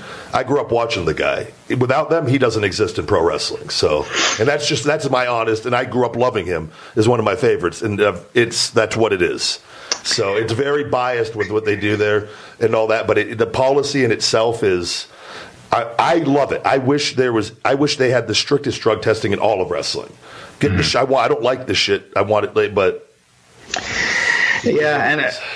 I got a couple questions on this, and then we'll move on. When you say multiple times a year, are we talking like 4 or 5? 4 is typically that number. I think you're tested minimum 4 times, if I'm not mistaken. Going back, you're always tested at least 4 times in the year. Yeah, and then as far as if you're not there, for instance, when Paige, one time she was popped, she wasn't, she was out with an injury. Primo, I can't imagine him being at TV when he's never being used. Yeah. Do they have you go to a medical facility to get tested if you're not there, or how do they handle talent that aren't at They can send someone to your house. I actually had something back when I was younger and developmental, and I was back home at my dad's house. They actually called me, and they needed a random drug test, and they sent the tester to my dad's house in Vegas, and he came into my dad's bathroom with me, and they did the whole deal there, which was it's weird, but that's kind of like UFC with USADA, and they send people if they need a test. You got to be made available for them, or wherever you are at. If they want to test you, the only way they guess essentially is if your phone, you can say that you don't answer and they're whatever. But typically, you got a period where you got to get back to them. Where are you at? And then they'll send somebody at whatever local agency is closest to you to there, or you have to go there. So yeah. My last question on this is you hear. You always, when people hear drug testing, I think they always think steroids. But the thing that's been killing people and celebrities really for a long time now has been prescription. Yeah, so I'll link you guys to the whole thing for that. But yeah, he says Triple H is exempt from the rules, huh? All right. Well, we always knew the part-timers were, though. Yeah, we know ain't nobody testing Brock because can't nobody find him to test him. Or Rock, for that matter. Look at when the Rock came back those last few times. Right? It was like, come on, Rock. Motherfucker could barely get his arm up. He was so swollen. Yeah, like what? Who are you fooling, Rock? What do you think? We know you've been hanging out with Billy Graham. Come on, man. Yeah, right. Don't hang out with him too much. You'll wind up on injury road every other week. But yeah, WWE, they have a lot of people that they have to keep happy at this point, because another person that they're going to need to keep happy is Ric Flair, because his contract expires at the end of this year. Right around the corner. This is an oil painting that somebody gave him for Christmas, by the way, if you're looking at the screen there. That's really cool. I thought that was just like a legit picture. No, this is an oil paint. I'll put it big there so you can see. I'll link you guys social media. Yo, that's some talent. Yeah. We want to tweet this person to make a Talk Runs logo, because this oil paint logo will be wonderful. He said, we received a beautiful oil painting of our special day for Christmas from my daughter Megan and Conrad Thompson. Because remember, his daughter is married to Conrad Thompson. So the two of them together got them this oil painting. Very cool. Here it is on social media for you guys. That is awesome. That is cool. I really like that, man. So the thing is, Ric Flair's friends with Tony Khan. Keep this in mind when you think about the fact that his contract's expiring at the end of the year. The end of the year is like days away. The end of the year is like next Tuesday. This time next week, we will be in a new year. Yeah, you don't want him to show up with Tully. Oh, God. That'd be awesome. And, yeah, he basically, remember the man thing that happened to him with the trademark? I remember. He spoke to Wrestling Inc. and he's quoted as saying, I'm happy with the progress. I don't want to get credit for starting this, but I notice a bunch of people are doing it now. In regards to people filing for trademarks, I want people to know this before they start spending money. I spent 40 years building that brand. So much of it was when brand development wasn't part of the demographic to be successful in wrestling. I never thought about today in the 80s, and it's come a long way. If I had someone marketing me the way Wendy does or WWE does back in the 80s, then there would be a difference in income streams. So let's see what happens. But, AEW can show up. Tony Khan probably already spoke to him. You never know. Yeah, if they're friends, they've talked. Yeah, man. You never know nowadays. Exactly. But another person who seems to have something looming in the future. I got a flow, you got a what? I got a flow. I got a flow, you got a flow. So let it go. Yeah. Brother. You never know. He could pop up again next week. He could. He's a Hulkster, man. So Hogan, basically, this was pretty recent.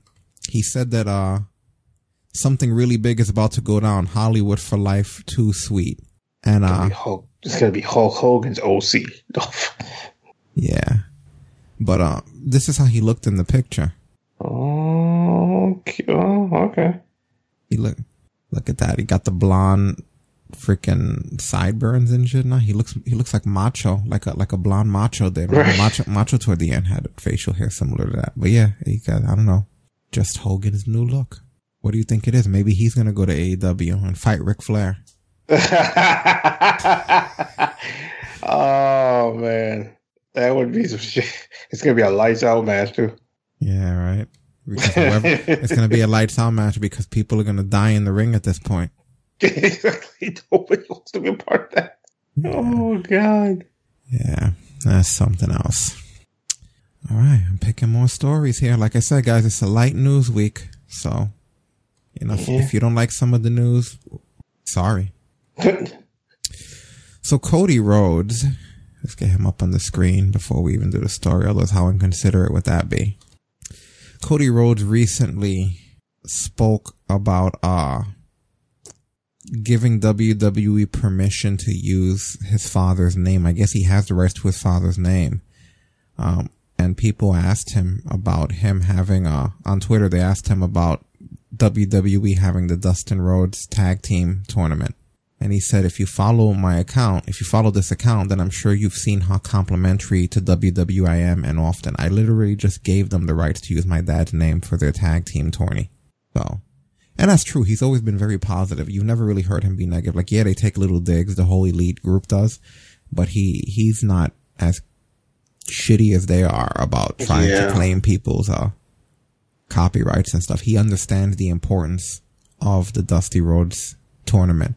Yeah. He understands the lives that it influences and the young people coming up through the developmental system that have potential to be great things. And you know what? At the end of the day, you can look at it as a WWE developmental system, or you could look at it as a wrestling developmental system, which at the end of the day, talent that doesn't work out there, nonetheless could still be great talent that'll work out somewhere else, whether it be with AEW or Japan or whatever. Why not support them? That's the same tournament that the Revival came from. If the Revival wind up in AEW, even though WWE wasn't always good with them, they have some credit for having brought that team up, elevated them, put them in the takeovers, featured them, and made them something worthy to go to AEW. Why not support WWE? At the end of the day, you got to use WWE's logic if you're going to survive in this business. What I mean by that is WWE at the end of the day harvests talent. They use Ring of Honor like a developmental cropping ground that they don't have to pay for. Because they got a bunch of talent that comes through there that they can scout. A lot of it isn't contracted talent. They could just watch them get experience, and when they feel they're experienced enough, pluck. That's what they do. It's just free. It's just basically a free vegetable field for them. They're just growing talent there. It doesn't belong to anybody. Anyone can pick at it. They have their own homegrown developmental crops, but they also can just pluck talent. People have to start plucking from them too. And I don't mean deliberately, but I just mean at the end of the day, you want to support the guys that are in WWE because at the end of the day, they may not necessarily always be there. You know, and that Dusty Rhodes tournament does a lot of good to let people get showcased and give them the experience that they need, at least in my opinion. So I think it's cool that he does that. You know, I think he knows Dusty would have wanted that. And like Stacey said, he's not going to punish the fans, you know? Exactly. He's not going to give anybody else shit for liking the WWE, especially when it comes to NXT and that tournament, because those were Dusty's kids there. Like, that's what he used to call it. He used to call it Dusty's kids. Like Dusty was like a father figure to everybody in NXT. Dusty Rhodes held the NXT. Dusty Rhodes, the first time anybody saw the NXT championship, Dusty was holding it in his arms, and he gave it to Seth Rollins after he won his match. Like, Dusty's a lot of a part of that company to the point where you can't like punish the people who stick by it. As much as we criticize Raw specifically, the WWE brand in the last few years has changed drastically from where it used to be to where it is now. Who's to say that if Cody Rhodes would have existed in this WWE ecosystem, that he wouldn't not only still be here, but maybe he would have been someone like Finn Balor, who would have wound up in NXT, part of a Dusty Rhodes Classic tournament himself. Maybe he would have been someone who would have found another place to go. Because at the end of the day, that was what happened. The guy couldn't find a place to go, no matter what he did. Whether he was the dashing guy who was obsessed with looking at himself in the mirror and would freak out when someone damaged his face. Whether he was the guy who got his face damaged by the 619, who now wears a mask because he thinks he's hideous and became sort of like a Dr. Doom. Whether he was just the aggressive Cody Rhodes after that, the mustache Cody Rhodes, Stardust. It just seemed like the guy couldn't get a fucking break, and he made all of these gimmicks work. He was really talented, and I've always said, and I'm proud to say that from the first episode on here, I've always said I thought he was one of the best. And I was back when he was doing all this silly shit. I was like, that guy's one of the best, and they don't use him. I said it from day one. I said he's my favorite. For many years, I said in WWE he was my favorite. And I'm glad that he was able to find his way. And he was wasted talent. But who's to say that now, when you have all this other places, NXT UK, NXT, 205 Live, who's to say he wouldn't have somehow found a spot to be in? That's one of the reasons that I always felt there is some positivity with the brand extensions that they have. Because once you limit the titles and the brands, you limit the chances to have top guys main event. There's a lot of people, if you look at the old days, when we first started having drafts, that as good as we think they are, you got to ask yourself if they would have ever had the opportunity to be world champions. And no disrespect to these people, I think that they're all great. But when you look at the fact that most of our lives, there was one title up until about 2002. Of course, sure, you had WCW and other brands out of WWE, but within WWE, there was one world title. 2002 was the first time in our lives that we had two, which gives them some flexibility. Mark Henry being the World Heavyweight Champion in the Hall of Pain.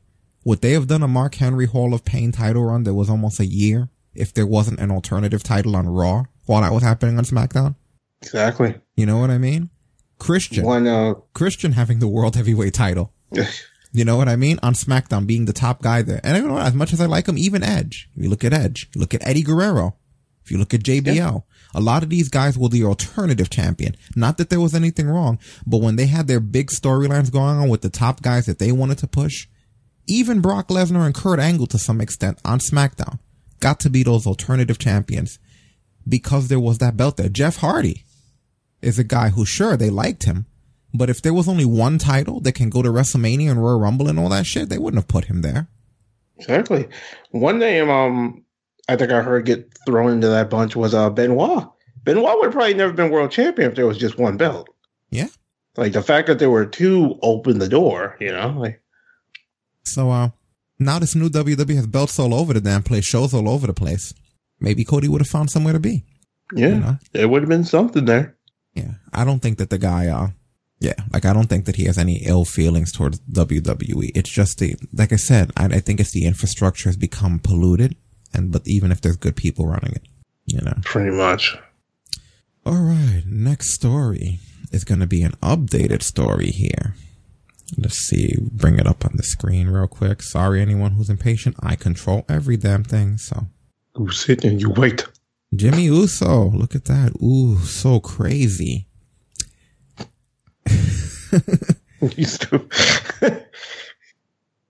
So, Jimmy was found not guilty for DUI. This is what the jury has decided. They have found him not guilty. So, despite that, WWE has no plans for the Usos to return. So, I guess they're still being punished. Maybe at this point, even though that last one he was no guilty for, by that point they had it with his shit. It's just like, well, fuck it. He was still in a situation where the same shit happened again. We're tired of it. Exactly. I'm not saying how many times can you let it go? And I'm not saying that's the right choice. That's up to you guys to decide. But I'm just saying that could be their attitude. Like whatever. It's just, they're just annoyed. You know what I mean? Like they're annoyed that there's a footage of him like that. It's like, you know what I mean? It's their company, They don't have to, whether he's found guilty or not doesn't mean that, they just don't want him in the public eye like that, I'm sure. And it's not like it's the first time that it's happened. So when you really look at it like that, it's a shame that unfortunately, Jay and Naomi are being completely dragged down thanks to this. Yeah, it's a damn shame because, it could have, a lot of this shit could have been avoided. They could have just had everything like together and not been dealing with all this stuff. You have to deal with the cause, with the effect of every cause you do. Yeah. Well, hopefully that's the last of him being in trouble, but they will have to decide at some point whether they're going to re-sign him because I'm sure he will find work elsewhere. Yeah, somebody out there will sign those two if they don't. All right. Well, next we have Billy Gunn comes up in a story. The one.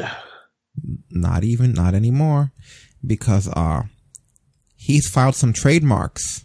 He's filed Austin Gunn, son of a gun, because he has a son, as you can see from this photo up here. That is his son.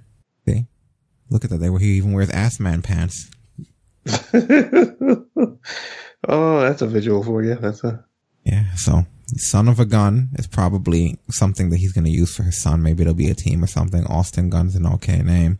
You know, he could call him Billy Son. Maybe he can call the son Billy Gunn. Billy Son. What the fuck is he? American Asian cartoon? Fucking Billy Son. He also filed for Gun Club. Bang bang. You know, so yeah, the son Billy Gunn. Oh, Jesus Christ.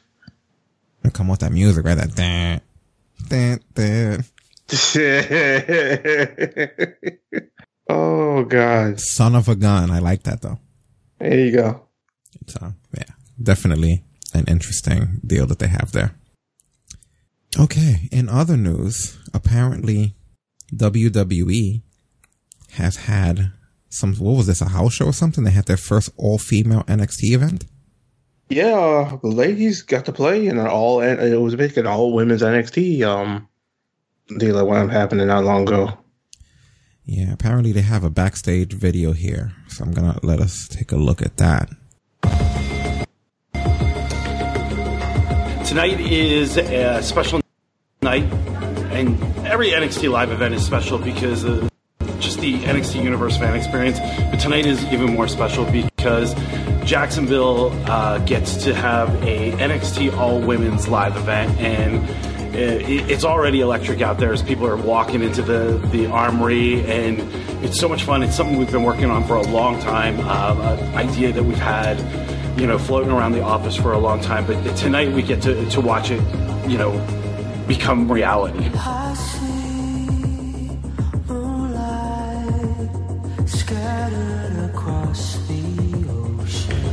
It is an overwhelming, but a feeling of accomplishment is probably the best way I can explain how I'm feeling right now. This was because of the hard work that they put out there. This is a testament to every blood, sweat, and tears that they put into the Performance Center under the learning tree of Coach Amato and Coach Deeb. It is them, like, basically their work demanding that, hey, you know what? Sometimes we get 3 matches on a live event. Tonight we get 9 because you know what? We deserve it.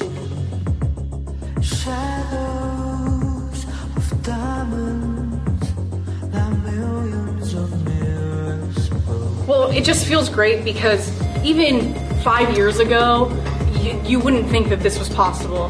To be a part of something so fresh and, women getting their shot, not looked at as objects, but as bad asses in the ring, it fills my heart, definitely. I grew up a wrestling fan. I wanted to be a wrestler since I was a little girl, and my dream was to change the perception of women's wrestling. And there's been so many firsts that I haven't gotten to be a part of. So for NXT to hold its first ever all-women's live event, and I get to be part of it, I get to open the show and set the tone for the women here in NXT, feels amazing. There's so many of us that aren't showcased yet, we aren't on TV yet, and we are grinding it out on these live events week after week. And to have that hard work pay off for all of us across the board tonight, and the spotlight is on all of us women, that's a little bit of a dream come true for me.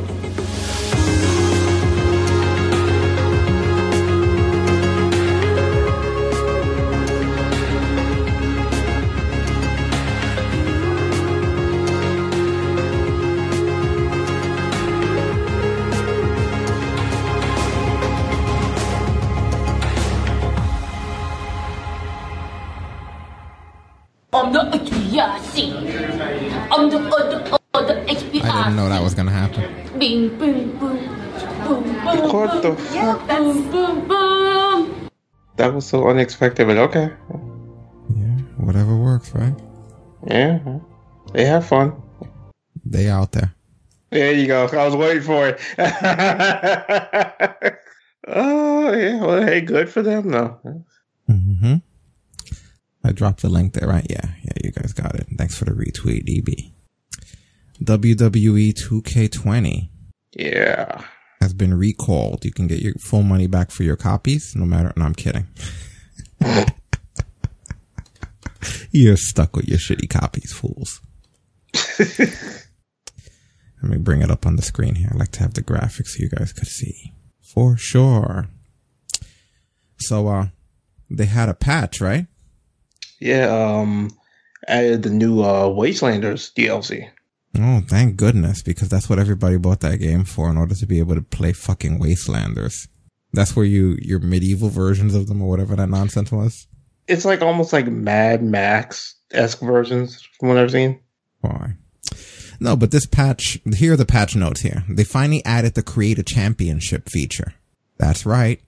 A feature that's supposed to be with the game. You got it months later, but you can now create a championship, guys. They address reported concerns that crashes may occur due to running out of memory, concerns that crashes may occur when resuming the game from a suspended state, when performing a forced sign out, when entering showcase towers and originals, on the legal screen after launching the game, when accessing 2K originals from other modes. So those are all the places that a crash could happen. Holy shit, so pretty much anywhere. They did improvements to the AI's behavior, the animations and the collisions. They addressed reported concern with visual corruption and deformation in different areas of the game, including entrances, matches, highlights, and the highlight reel. They address reported concerns with reversals, with hair in the big head mode, where characters may freeze, warp, or become unresponsive in specific situations. Clipping concerns regarding superstars and environments.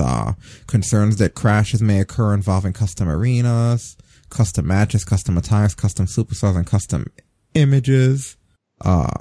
Concerns where face paint fails to appear during entrance victory scenes. Crashes may occur when entering backstage or at the start of the backstage brawl. Address concerns that crashes may occur when a superstar interrupts another match by setting up a ladder or by jumping from the corner during gameplay. And then in the creations area, they address some various reported concerns with custom images and create a superstar. Address various reported concerns with alternate attires, deformation, and missing geometry, with hair appearing shiny and hair dye failing to appear. With facial deformation when adjusting height, and reported concerns with facial distortion occurring when using the face outline tool in Create a Star, downloading superstars, concerns that crashes may occur trying to upload custom movesets and custom shows and community creations, infinite load screens when trying to edit a moveset for a custom superstar, crashes that address crashes that may occur when entering a creative mode moveset menu after previously uploading custom movesets in the community creations. Address concerns that crashes may occur in a create video, or where superstars would appear as corrupt silhouettes when using a cutscene video clip from the highlight reel to create a video. Address concerns that crashes may occur in the loading screen when trying to enter create a victory. Wow, that's a lot. We're not done though. I was just taking a breath. Because then they had to deal with online. That was just offline. Then they addressed reported concerns about potential crashes, infinite load screens, and network error messages in various areas of online mode. Address concerns that crashes may occur when the host quits out of an online match, when entering a one-on-one match as the host inside of the online menu, and when accepting an invite. Concerns about the countdown timer. Concerns where the title doesn't transition to the lobby when accepting an invite after the user has signed out of the profile previously. Concerns when the user signs out of their account while creating a lobby online. Concerns where the user will be placed into their own lobby when accepting an invite while in tonight's match. Those are all things that were fixed. Universe mode, they made the attires, the alternate attires are now usable. They weren't before. Concerns where editing matches in universe mode wouldn't work. Concerns where crashes may occur when viewing the matchup screen of full preview in universe mode. Concerns with the max number of matches on the pay-per-view were stuck at 10. Concerns that crashes may occur when going into a championship ladder match for a custom Money in the Bank briefcase. Concerns when the post-match run-in sequence did not occur properly when the winner of the match is a champion and the run-in is a superstar is a Money in the Bank holder in universe mode. This thing was fucked up. My player in my career addressed reported concern when career rewards unlocked with accelerator. Concerns that crashes may occur in my career in my player wizard. Concerns where the user may be kicked back to the My Player menu when attempting to enter certain matches. Concerns when the objective may not complete correctly in My Career and Royal Rumble matches. Concern where run-ins may interrupt Road to Glory pay-per-view matches. Concern when random run-ins appearing in pay-per-view matches. During 2K Central, they address reported concerns that crashes may occur when entering the first 4 Horsewomen matches. Address reported concerns with certain tower matches and showcase objectives. In 2K Originals, they address concerns where instances where subtitles will be missing, where save data containing DLC may fail to load when launching from the title on offline mode, cutscenes, entrances, weapons, and referees, concerns that crashes may occur when loading into the Bump in the Night DLC. And then as far as audio goes, they address some concern with music, ambient audio, child cheers, and chants. And I bet the game still shit. I bet the game still sucks. I told you that it was so, this is exactly what I told you guys. It's so broken that like, they're just gonna, this is like crazy damage control. There's just no way to fix something that broken. At this point, there's more data. If you have the disc of the game, the whole disc is garbage. It's just there to verify that you own the shit because all the data in there is null and void. They've practically replaced the whole code and are still going, you know, so. Whew. Talk about a flop. So there's there was an AEW Christmas commercial. I haven't seen it yet. I've heard about it, but I haven't seen it. This aired before the NBA on TNT. Let me see if I could pull it up here. Where is our Christmas commercial? Aha, here we go. I'll link you guys in the chat as well. What did AEW give to me? A V-trigger. Heck, that's my knee. Gin and juice. Watch out! Our pet dinosaur. The skateboard. What's that skateboard? Nothing. Because I celebrate Hanukkah. Why am I doing this? All Elite Wrestling on TNT. Dynamite returns January 1st. Catch up on demand and the app. Oh, that was great. See, everyone's in the Christmas spirit. So nothing. I celebrate Hanukkah. Why am I doing this? Oh, shit. And apparently, for once, Willie's going to be getting some good news this Christmas. Santa put something in the stocking for him. Yeah, I'm talking about Willie V2 in the chat room. Yeah, because Bo Dallas is teasing something. Wish I could make this shit up, man. You doctored the fuck out of it, didn't you? He ain't playing this shit. He put I'm on a life-changing expedition right now, and the next time you see me, it will be a Bo you've never seen. Hashtag Bo Sway. Hashtag WWE. I get it. I get it. What's he gonna do? He's gonna do he's gonna do like JBL and start hunting herds of Mexicans. Look at that. We're gonna get a new Bo.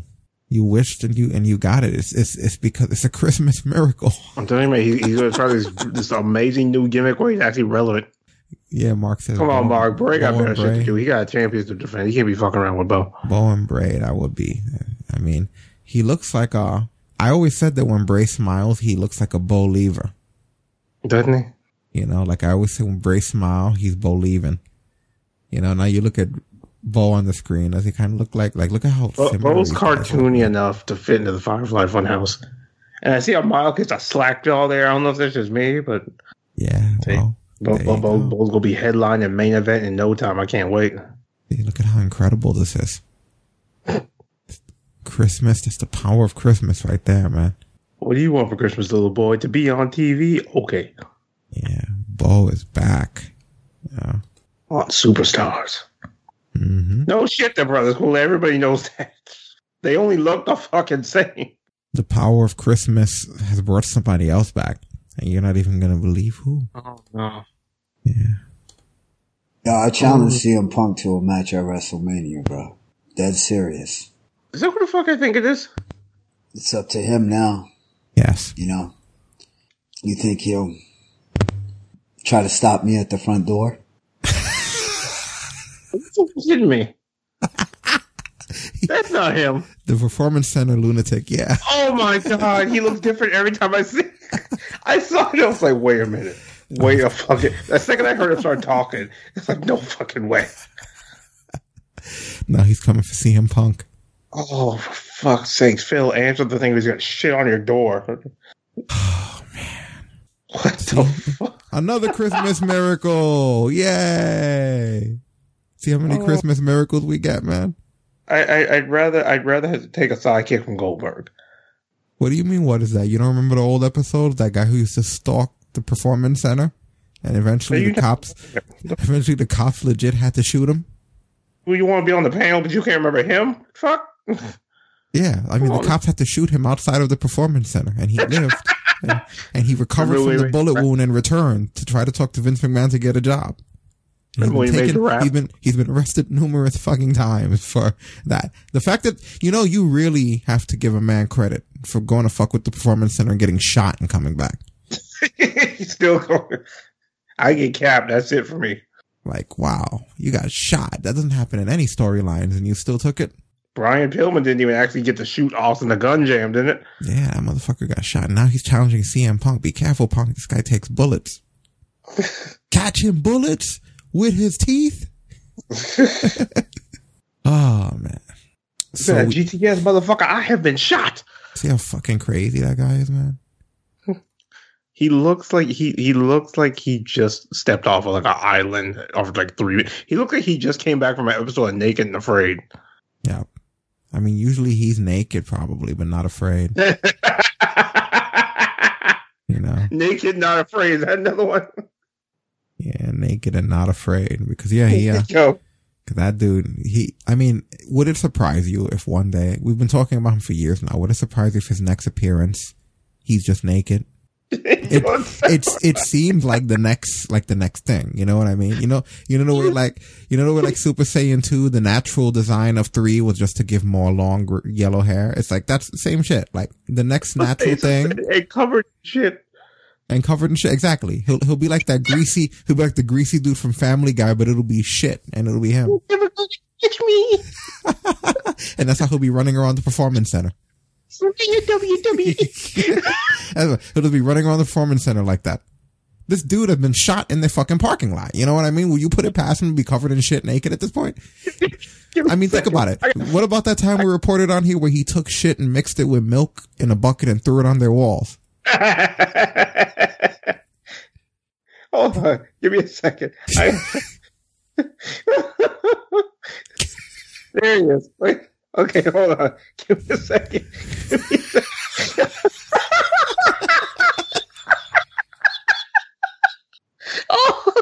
Oh, we gotta do it. That's the sad part is it has to happen now. Like this fucking what I just said to you, that's gonna be him like this time next year. We're gonna have to report that story on here. It's gonna be fucking magical. It's just oh, the freaking this guy running around. Oh god. No, but it was. I'm telling you, man. Like it's fucked up.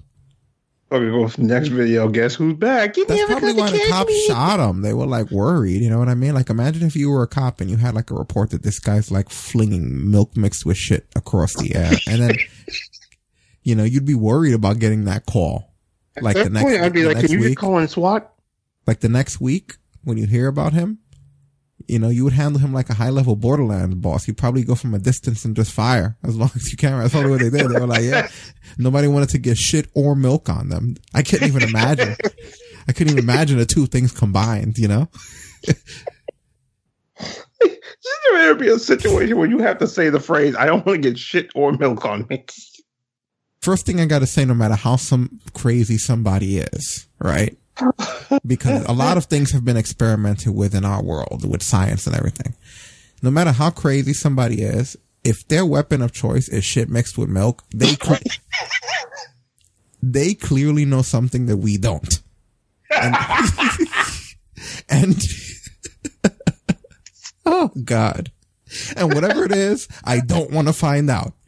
That motherfucker knows some high level chemical warfare. Like, I don't want to know why he mixes milk with shit, but I do know that there's something about this combination. There's something about it, and the only way to find out would be if he gets you.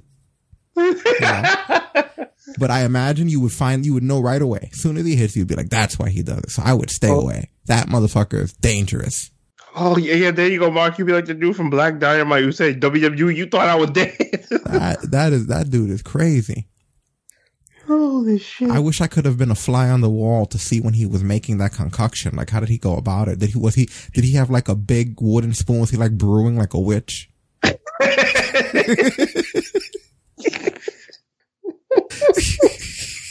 You poured in beakers like a fucking scientist? Like, what was the process in this shit? Like, who dealt with literally, what was the process in this shit? Like, who dealt with it? Did somebody have to go and get Hunter and show him, like, the side of the wall or whatever? He threw it out. Like, look at this Hunter sitting there with his suit, with his arms.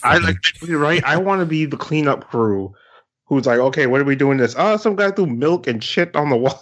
Wow, man. Oh, God. There's some issues with our laws. If that man is still able to return, you know, he's the closest thing to like a DC supervillain that they have right now. He keeps coming out of jail. He's been shot. We thought he was dead a few times, and he just keeps showing up.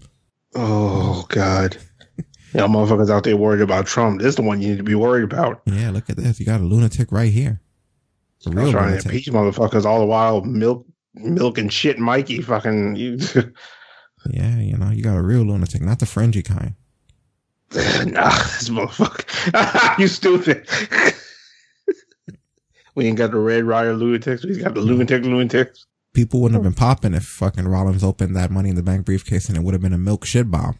Oh, God. What made it fun was green slime. You turn it into milk and shit, there's a heel turn right there.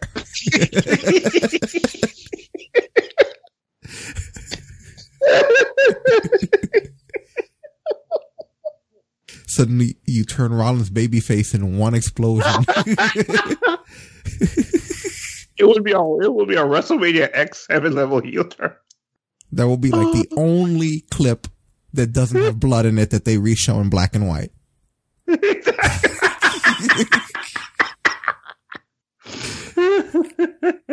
All right, we gotta move on from that, dude. All right, next. So yeah, we're hearing that they're gonna try to redesign the U.S. title. After all these years, the U.S. title, as you know it, might be gone. Just wondering, do they mean redesign or just make it look like the world titles? I don't know. How would they make it look like the world titles? Like, what exactly? All they have to do is use that same. Oh, just like a big W. Yeah, just like what they did with both women's championships. Like, the only one that they did it and got away with it was the UK Championship, and that's just because the centerpiece is completely different. Well, the IC title now has a unique look that isn't a big W, right? Yeah, the IC Championship looks completely different from any other championship, which I like. I feel like I don't mind it looking like something I've never seen. Yeah, I've always liked the way this title looks, though. All back to another one. Yeah, I've always liked the way this title looks, though, just because it's a different look, you know. Yeah, it's the only belt in this day and age with a nameplate still. Mm-hmm. None of the other championships in all of WWE, no matter where you go, nobody else has a nameplate anymore. Yeah, I put it large on the screen for you guys to look at. But yeah, it's always been a good looking title. Apparently, I don't know how close we are to getting this, but according to Belt fan Dan, I don't know if that's a credible source, because he's like somebody who knows their shit, like he's in the insider on, but we have a fucking thing. They have something for everybody in this company, right? They get no privacy. As much as we hate on them, like, holy shit, they have a guy called Belt Fan Dan who keeps track of their belt delivery. But yeah, that's exactly what he said. He said that the new U.S. title has been delivered to the company, but he doesn't have any specifics about what it looks like, but they do have it. He literally tweeted out, new U.S. belt was delivered. No idea what it looks like. It's like some high-tech spy shit, the way it's handled, right? Right, fucking the package. the doolittle is in the doodle. Like, fuck, I don't fucking know. Like, am I the only one who sees it like some Watchmen-esque or some Frank Miller-esque thing, where it's like the guy, it's like 2 a.m. and he's like up on a hill looking through binoculars, crouched down at like the shipment truck with them coming out, like, you know, and unloading the belt. There it is. You know, like, they're taking this really seriously. But yeah, I'm interested to see what they do with the next U.S. title. They're changing all the titles, huh? It's almost like they're just going through a full rebranding period. Exactly. And no, Kula, we ain't revising that horse shit. Nobody want that fucking thing back. Fucking seeing it as a gimmick spinner belt that only could have been used by him because it didn't even have a nameplate. It just had his name stapled to the fucking thing. No. Yeah. They blew that thing up the second they got the chance. Fucking Orlando Jordan didn't hesitate. He said, "Nope, not today, motherfucker." Boom. All right. Let's see. What else do we got going on here? We have to talk about, I guess we should probably talk about some of the weeklies, right? Yeah. We haven't gone too much into the weeklies. I don't want to go into full details here. Like I said, Christmas. It's already Christmas Eve. I know people have better things to do than talk, but there's stuff that stood out to you. Anything you want to talk about in regards to there's anything really, you know? I mean, of course, kicking it off with AEW Dark. I like this team of the Hybrid 2 and Pac. Personality-wise, even though Pac hates everybody, if like there was anybody who I could see him getting along with, it would be those two because they're all arrogant. They all don't like anybody but themselves. Pac is this. That was such a good match. It was him with him against the Best Friends. It was him and the Hybrid 2 versus the Best Friends and Orange Cassidy. It amazes me how much heat he was able to get for interrupting the hug. Like you would think that you would think he killed somebody, dude, with the way everybody, they were so pissed off. Yo, that's why, this is why I love that bit with the Best Friends and Orange Cassidy, because you interrupt that hug and you would have thought you barbecued a baby. Yeah, no, they were devastated. And I remember saying, don't worry, they'll get that hug back. Like this whole thing's going to be about them getting that hug back. That's when you know that this is high level. When you can scale the hug goes into the importance of the match, and then they did get that hug back. And like the pop's twice as loud as when they just get the hug. But then that's when I knew that they weren't going to win. I was like, oh shit, too many happy things have happened. Like they got the hug back. They got revenge. Orange Cassidy got that spot where he, that little hands in his pocket, tope suicida that he does, which is dangerous as hell. As cool as that is, that's nuts. With your hands in your pockets, the way that he does it. That's a level of trust you have to have in somebody else that I don't think I can generate. He even got those little lackadaisical kicks in that he likes to do. But lo and behold, amongst all of this, what does he do? He manages to hit a fucking tilt-the-world DDT for a split moment, and then what does he do after the tilt-the-world DDT? A kip up with his hands still in his pockets and goes back to no sell and everything. Amazing. You see what I mean? I've never seen a man who can do so much. One, do so much with his hands in his pockets, and two, do the least amount and get the most freaking reaction out of it. Yeah, exactly. He's awesome, man. Very awesome. It's amazing to do so little and be able to get so much out of the crowd. And I think that's why the crowd loves it, because he's doing so much. He's doing so little, but he's doing it so well. Mm-hmm. Yeah, dude, it's absolutely incredible. Like, you gotta think, like, how lucky are we just to have like an Orange Cassidy out there? Like, pretty. You'd have never thought the wrestling world needed somebody like that, and then he shows up. Yeah. See, there are certain things that they're able to do that work, and that's what I like about this company. It's like they need to focus on the stuff that really gets that kind of a reaction out of the fans, and it's just overall amusing. Because I'm sure it wasn't intentional, but it just happened to work out for them.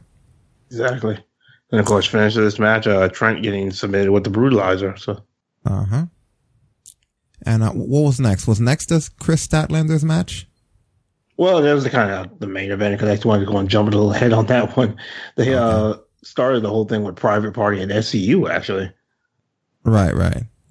Yeah, and that one, SCU, kind of no surprise, because, they are the tag champs. SCU wound up going over.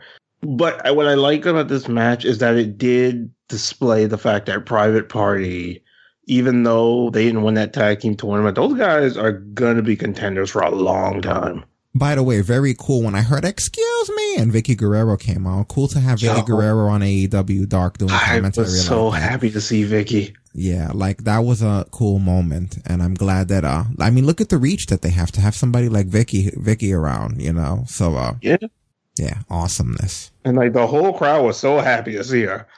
Like Vicky's that kind of person where nowadays when she shows up, it's so rare that it's really special.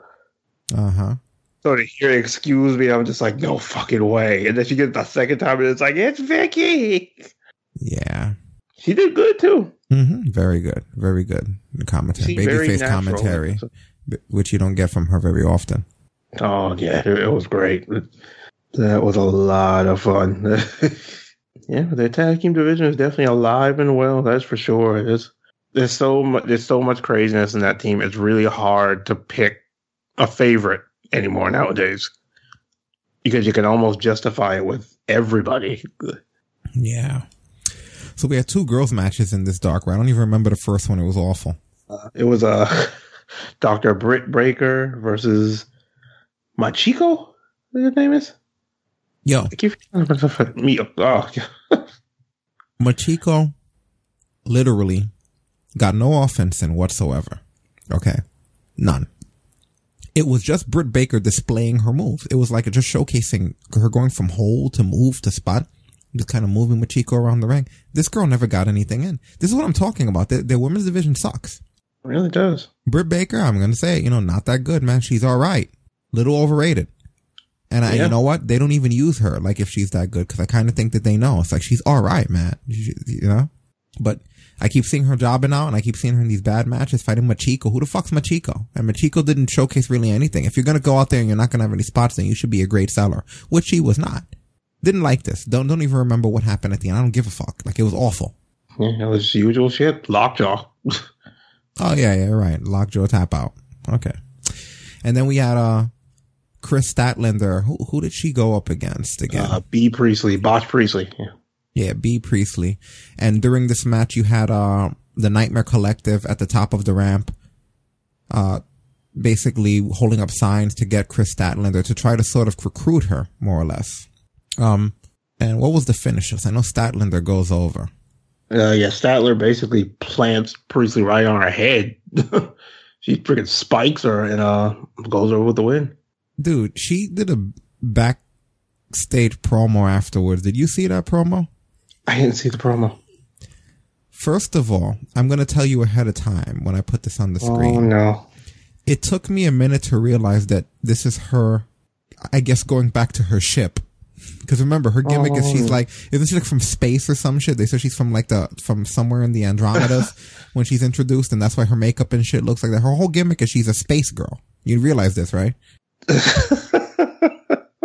You didn't realize this? Like, that's her whole story. Listen to when they introduce her. She's literally coming from Andromeda. Like, she's supposed to be coming from fucking space.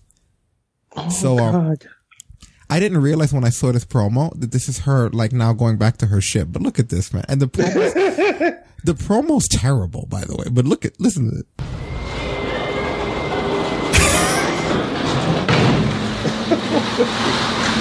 Did you hear the news, puny human? Did you hear? Chris Statlander is gonna be your leader. Because last week, I just beat Sheeta.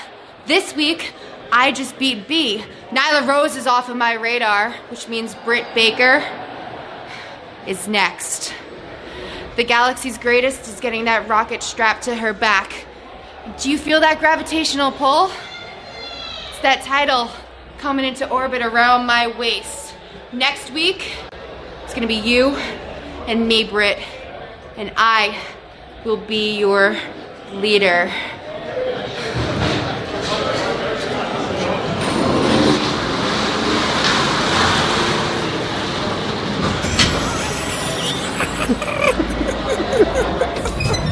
Don't forget, it's coming up this coming Wednesday, live on TNT from the American Bank Center in Corpus Christi, Texas. 8 o'clock Eastern, 7 Central. 2 full hours of Abe. What a great card in Corpus Christi, huh? Well, I cannot wait to see the Hybrid 2. First of all, she... let me get this off the screen. Oh my God. Dude, I just couldn't get over... Like, the promo was porno bad. Is another one porno bad? Like, I didn't realize until it was over, because that thing, the closing part stood with me. I was just like, what the fuck? And I was like, oh, I get it. It was her ship. In my head, I saw it and I was like, wow, they got some weird elevators in AEW. They got those elevators with the big ass sliding doors. What the fuck? It's funny in a bad way. Like, I enjoy it and I hope to see more of it, but I would advise against it. You know the irony? What makes me laugh even more about that? when it comes to her and MJF, guess who fucking trained those two? Who? Our good old friend Chad Hawkins. Oh man, that's awesome. I shit you not. And I saw that. I like Statlander, but she's terrible on the mic.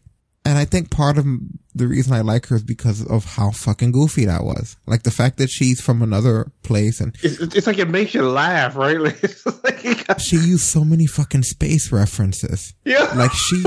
Like she went crazy with space references. I think that's why I like that one. Is because I like the effort. It just didn't transfer well, but I appreciate the effort she put. Like she is from space, straight up, you know? And it's funny, like what the hell would the Nightmare Collective want with someone from space? Who knows? Maybe they get international hair. Like their sign said stuff like Chris Statlander phone home and beam her up and shit because they're trying to recruit her. You know, they want to have a space character. Maybe they'd like the idea of having a ship.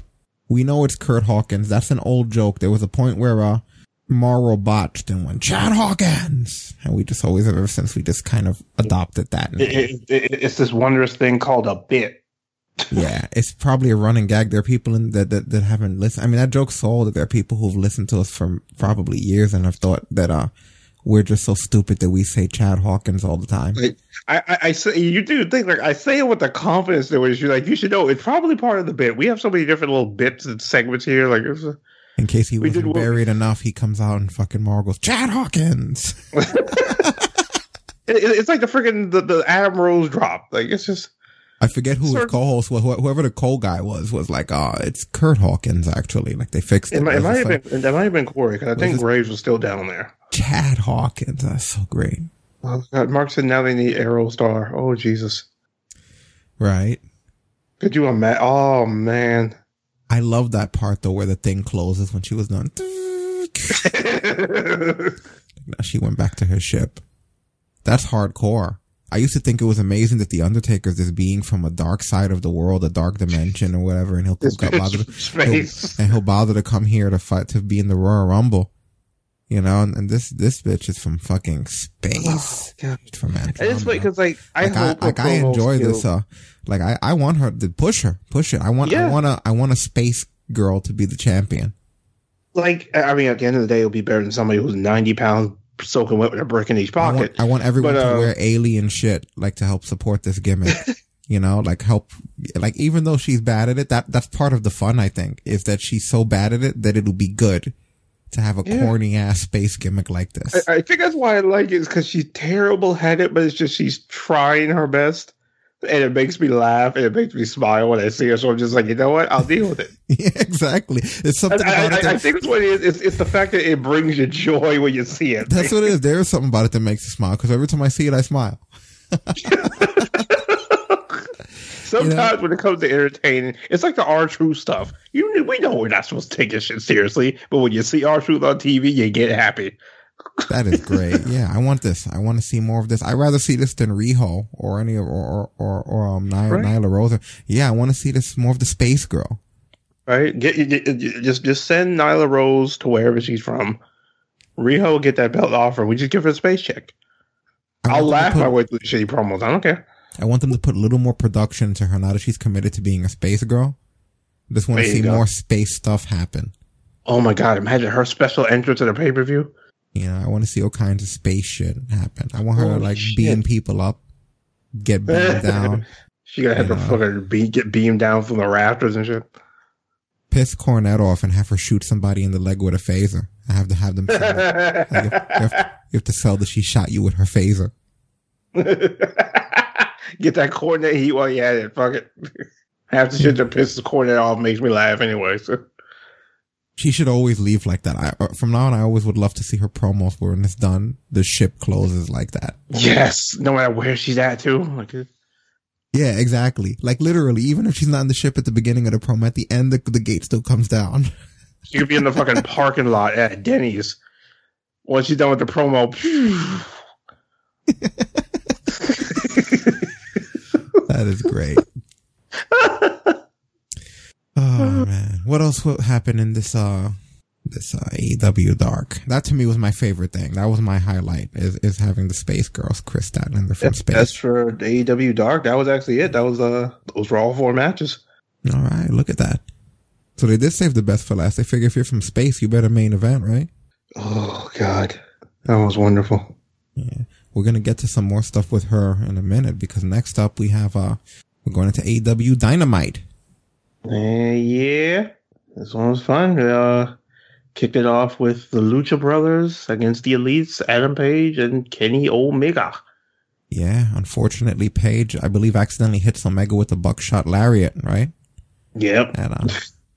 And then they wind up taking it home. The heels, the Lucha Brothers, wind up taking it home with that, what the hell do they call that? That stomp package pile driver that they do. They really don't have a name for it. Yeah. I've noticed they have not named that move, but yeah, it's pretty much the Lucha Brothers in their usual way going over. Yeah, Omega's hot afterwards. He wants a pushing Page and post-match, but then the Lucha Brothers wind up assaulting him backstage, and it's Page who comes to help him. And somehow the Lucha Brothers wind up kidnapping Michael Nakazawa. They done a bitch. Yeah, so that's the second time I've seen them kidnap somebody too. Yeah, so now we have the rescue mission coming up later on. Michael Nakazawa. You fucking have fun trying to save her from me. I watched OVE try to save Dave Chris from the Lucha Brothers once. That shit didn't end well. Right. These motherfuckers are psychotic, all right? Yeah. Really funny. Zero Fear shit is not a gimmick. That is a lifestyle.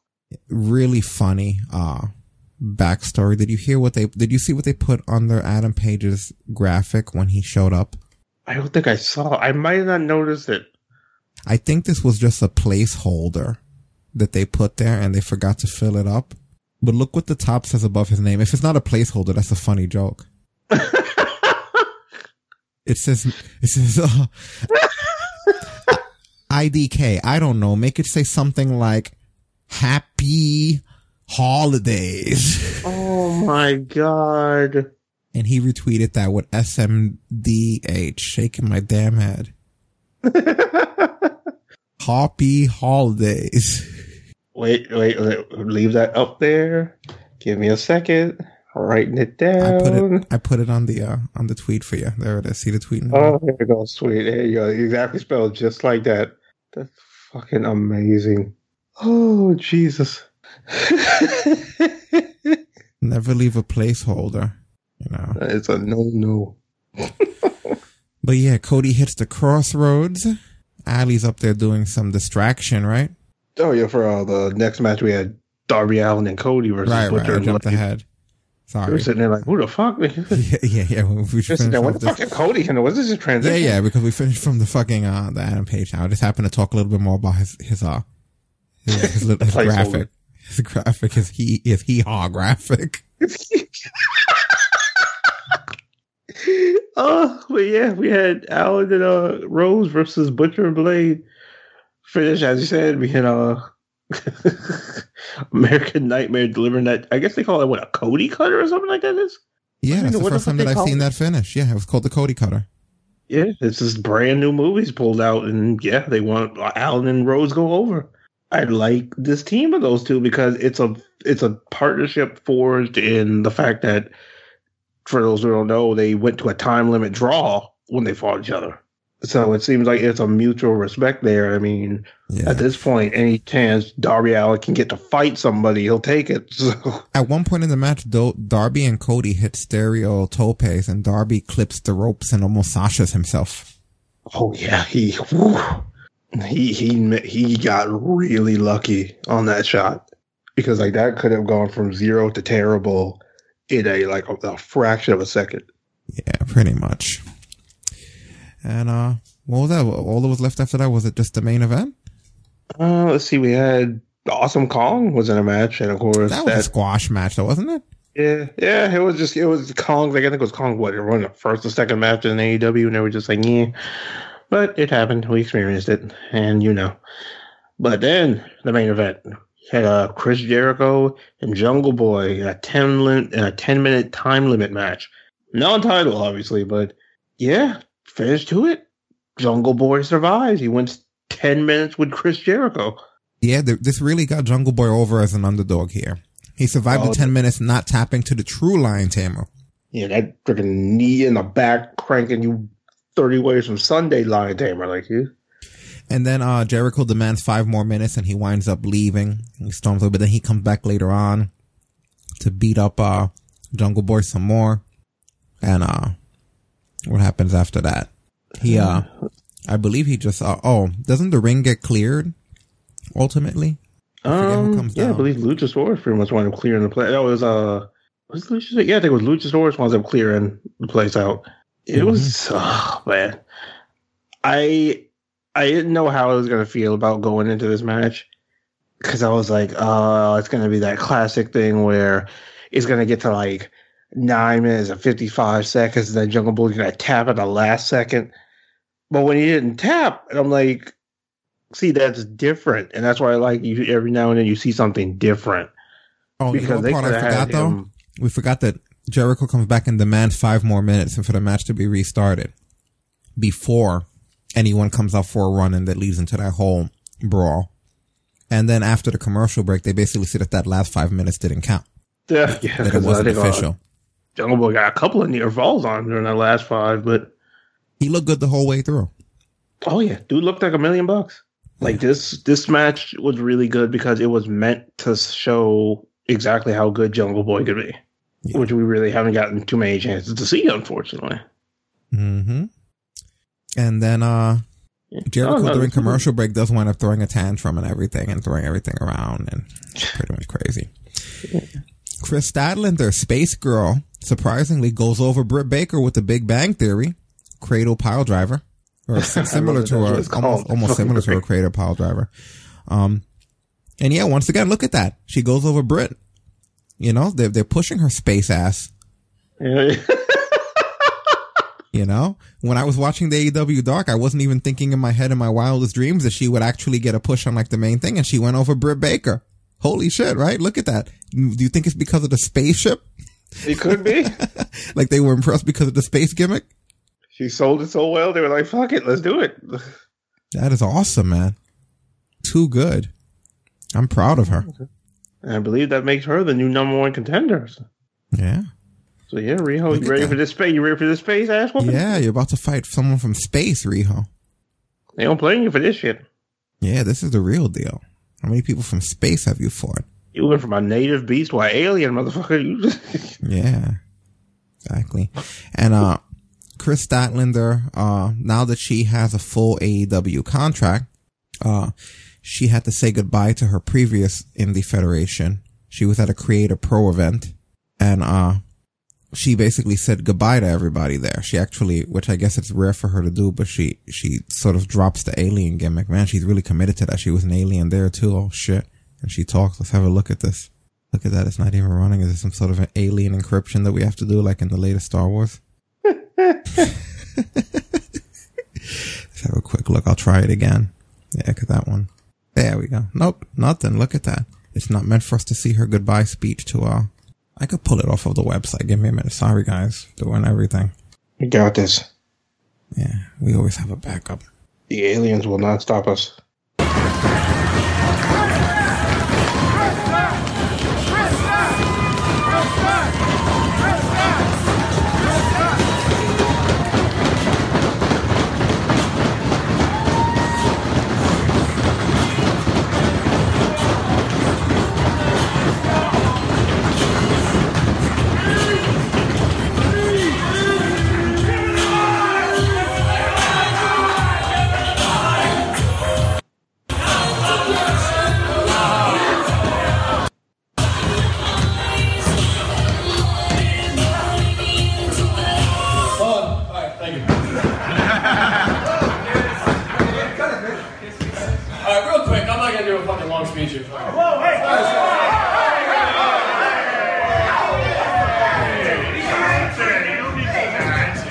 I'm sorry, do you want me to do a long speech? That's dirty. No. I just want to say real quick.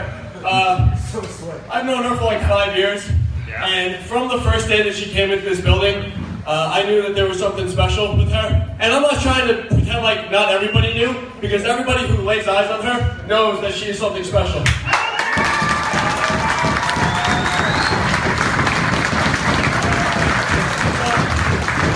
So real really noticed her was at another company backstage, and she was being a little freak and like doing Bray Wyatt backwards headstands and shit. And I looked over at her and I said, yeah, I'm gonna die not knowing that girl's name. What the hell is she doing here? Turns out, I'm really happy that I learned her name. Because the first day that she got into this ring and trained with me, she busted her forehead open on the ring post and then just wiped it off with a paper towel and kept going. That's the kind of hard worker that she is. She has never, ever stopped trying to improve. She has never, ever stopped trying to get better in this ring, outside of this ring, and she's one of the best people I know in professional wrestling.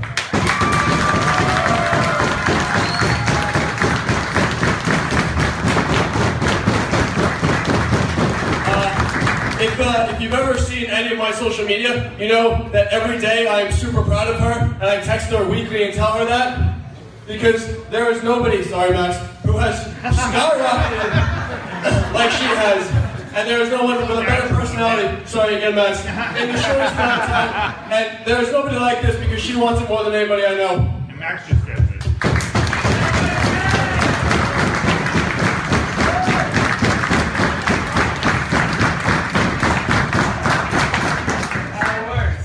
I'm not good with words. I don't know. I'm not very good at expressing my feelings. You're doing great.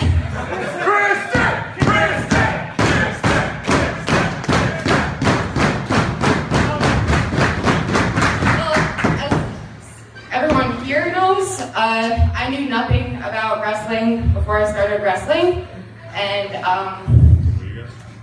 I'm just very glad that, I'm gonna get cray.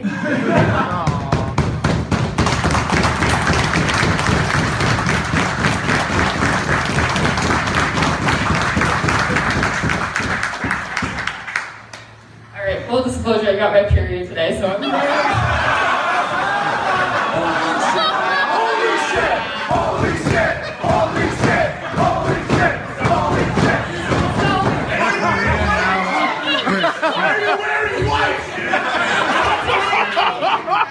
I had a match against Trey Stark. I gave him a heads up before the match.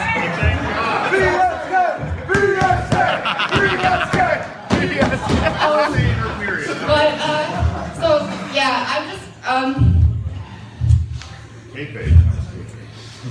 in a weird way, wrestling saved my life, and I'd be nowhere where I am today if I didn't meet every single one of these people here, and if they never helped me grow into the alien I've become today. I just want to say thank you for all the fans, and thank you to everyone here at Creative Pro for helping me get to where I am and where I keep going. I'm gonna skyrocket to the moon because that's what aliens do. I'm gonna stop talking now.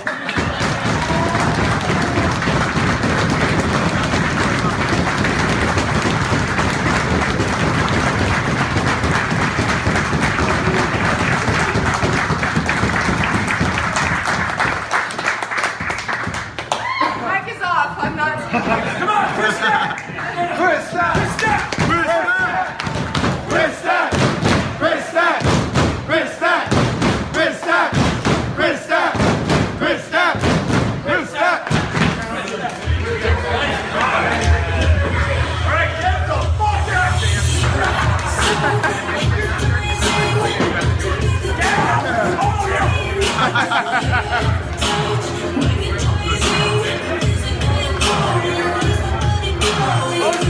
Yeah, that's nice. Yeah, see, she's really respected, you know? Exactly. And that's very cool. And now she's getting a push. So. She got to pin a doctor in the ring. Mm-hmm.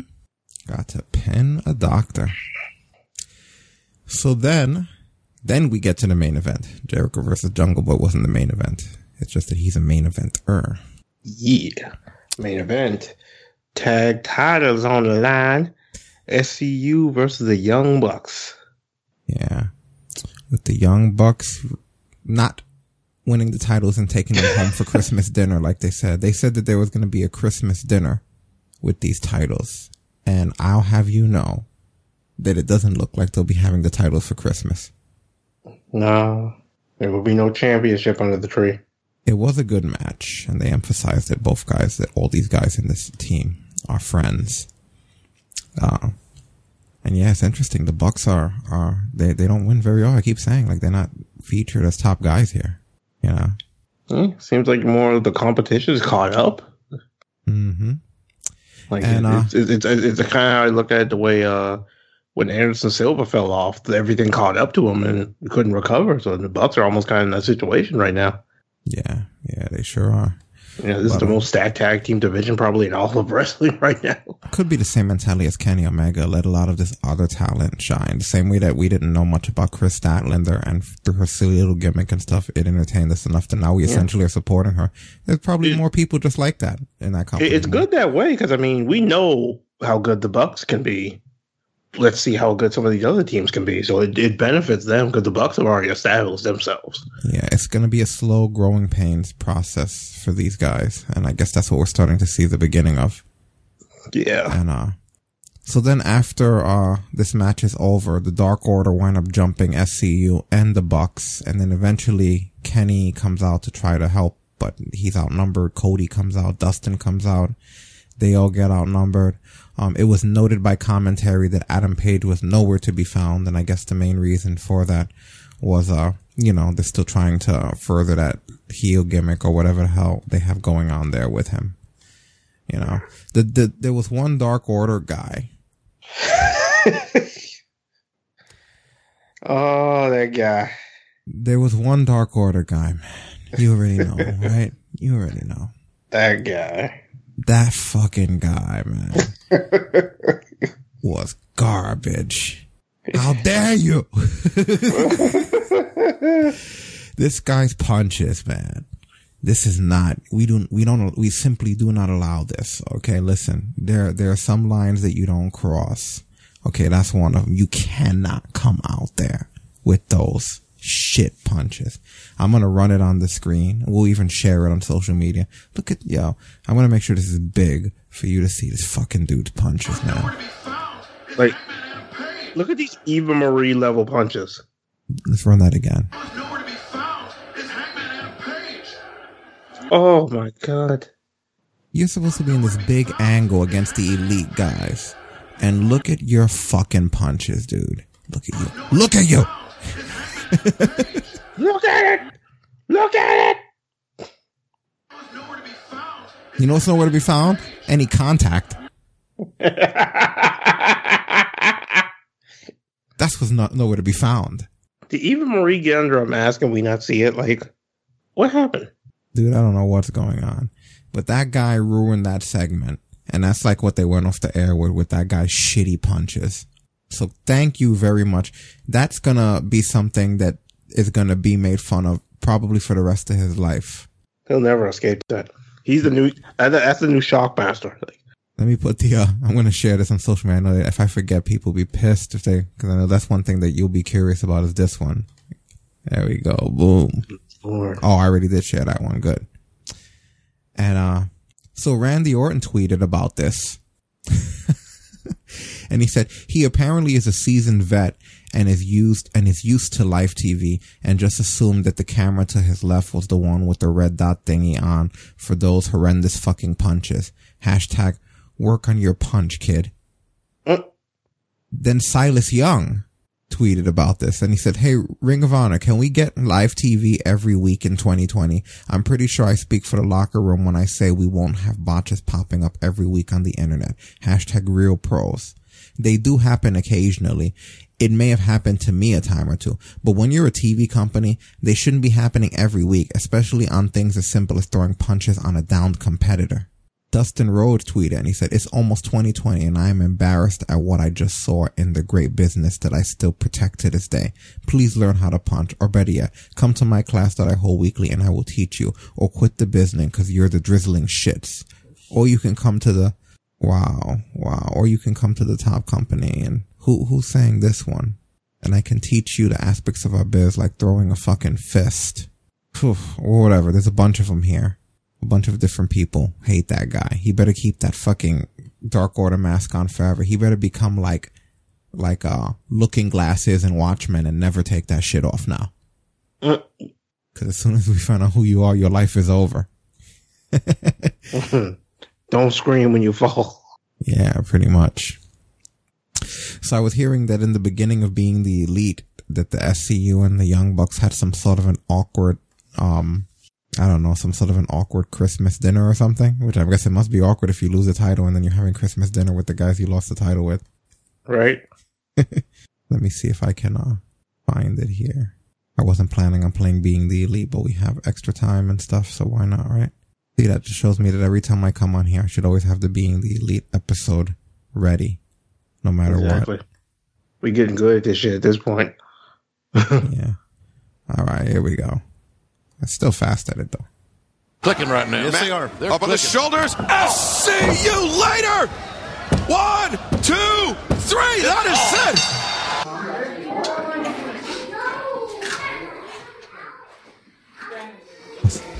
It's a Christmas party or something. How about you? I've got about 15 of these fucking cookies, man. Want some more wine, Steve? Oh, yeah, please. More wine, a little more. I don't mind A little more of the red, brother. Mm-hmm. A little more of the red. Oh, yeah. Cheers. Cheers, What a year. Yeah, what a year. What a great year. Roast bread. Man, you guys know how to throw a Second party. annual SCU Bucks party. I love it. May not be a super gig party, but it's a hell of a party. Hell of a spread. Hell of a spread, guys. Everything's great. Come on.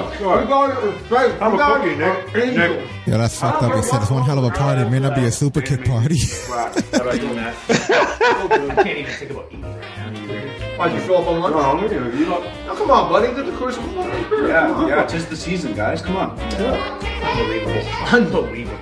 Yeah, these cookies are unbelievable. Unbelievable, yeah. These cookies are what's unbelievable. Best man. cookies I ever had. I can tell you that. This is great. Unreal. Oh, Matt. Really? After Wednesday, really? You don't know? You're still upset about that? All right. Hump day blues, man. Listen, we all know what happened Wednesday. We beat you guys. It's a great night. You guys have beat us before. Yeah. You guys are down right now. You'll get back up. You're the young freaking Bucks. Right. We're SCU, and we're all in this together. You know what I mean? Your victories are our victories, and our victories are your victories. You know, so let's snap out of this little mopey phase and all band together and celebrate this Christmas like a family. What do you say? Wait, hang on. You brought it to my Christmas party? You gotta be kidding me. In my home? You gotta be kidding me, I never go anywhere without it. Score this. Come on. I'm really proud of you. Oh my. You didn't think we'd be mad. Guys, I'm sorry. Score. Gee. We talked about Swearing? Nobody's wearing the title. You might as well. I'm not wearing it. Both of you brought it into my home to rub it into my face, didn't you? I put on my shoe belt. I was gonna wear different pants. Please, God, help us in time of need. You know what? Look at this. I hate to do it, but out. You gotta get out. Let's go. Ow, it's time to go. Throwing them out of the Christmas party for wearing the Not title. according to Santa's watch it isn't, alright? Santa's physic. Get out of here. Out. Let's go. Seriously. Jeez. Go.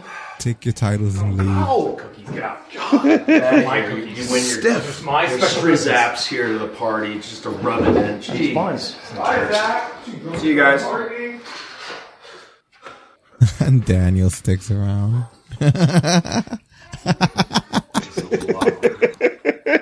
Hey, doctor. You two. Let's go. Out. Let's go. What?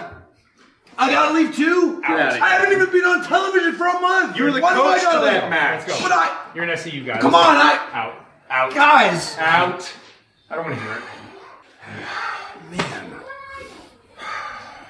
You know what? Fine. I'll leave. You know why? Dana's cooking wasn't that good anyway. Oh my God, you bastard. That wasn't Dana's cooking.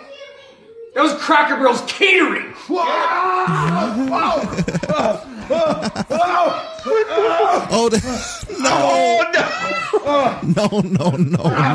This is not fucking happening right now.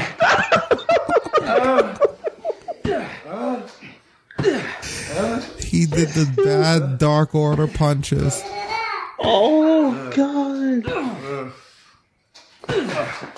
He's still going. Look at the camera. He's looking at you, Dark Order guy.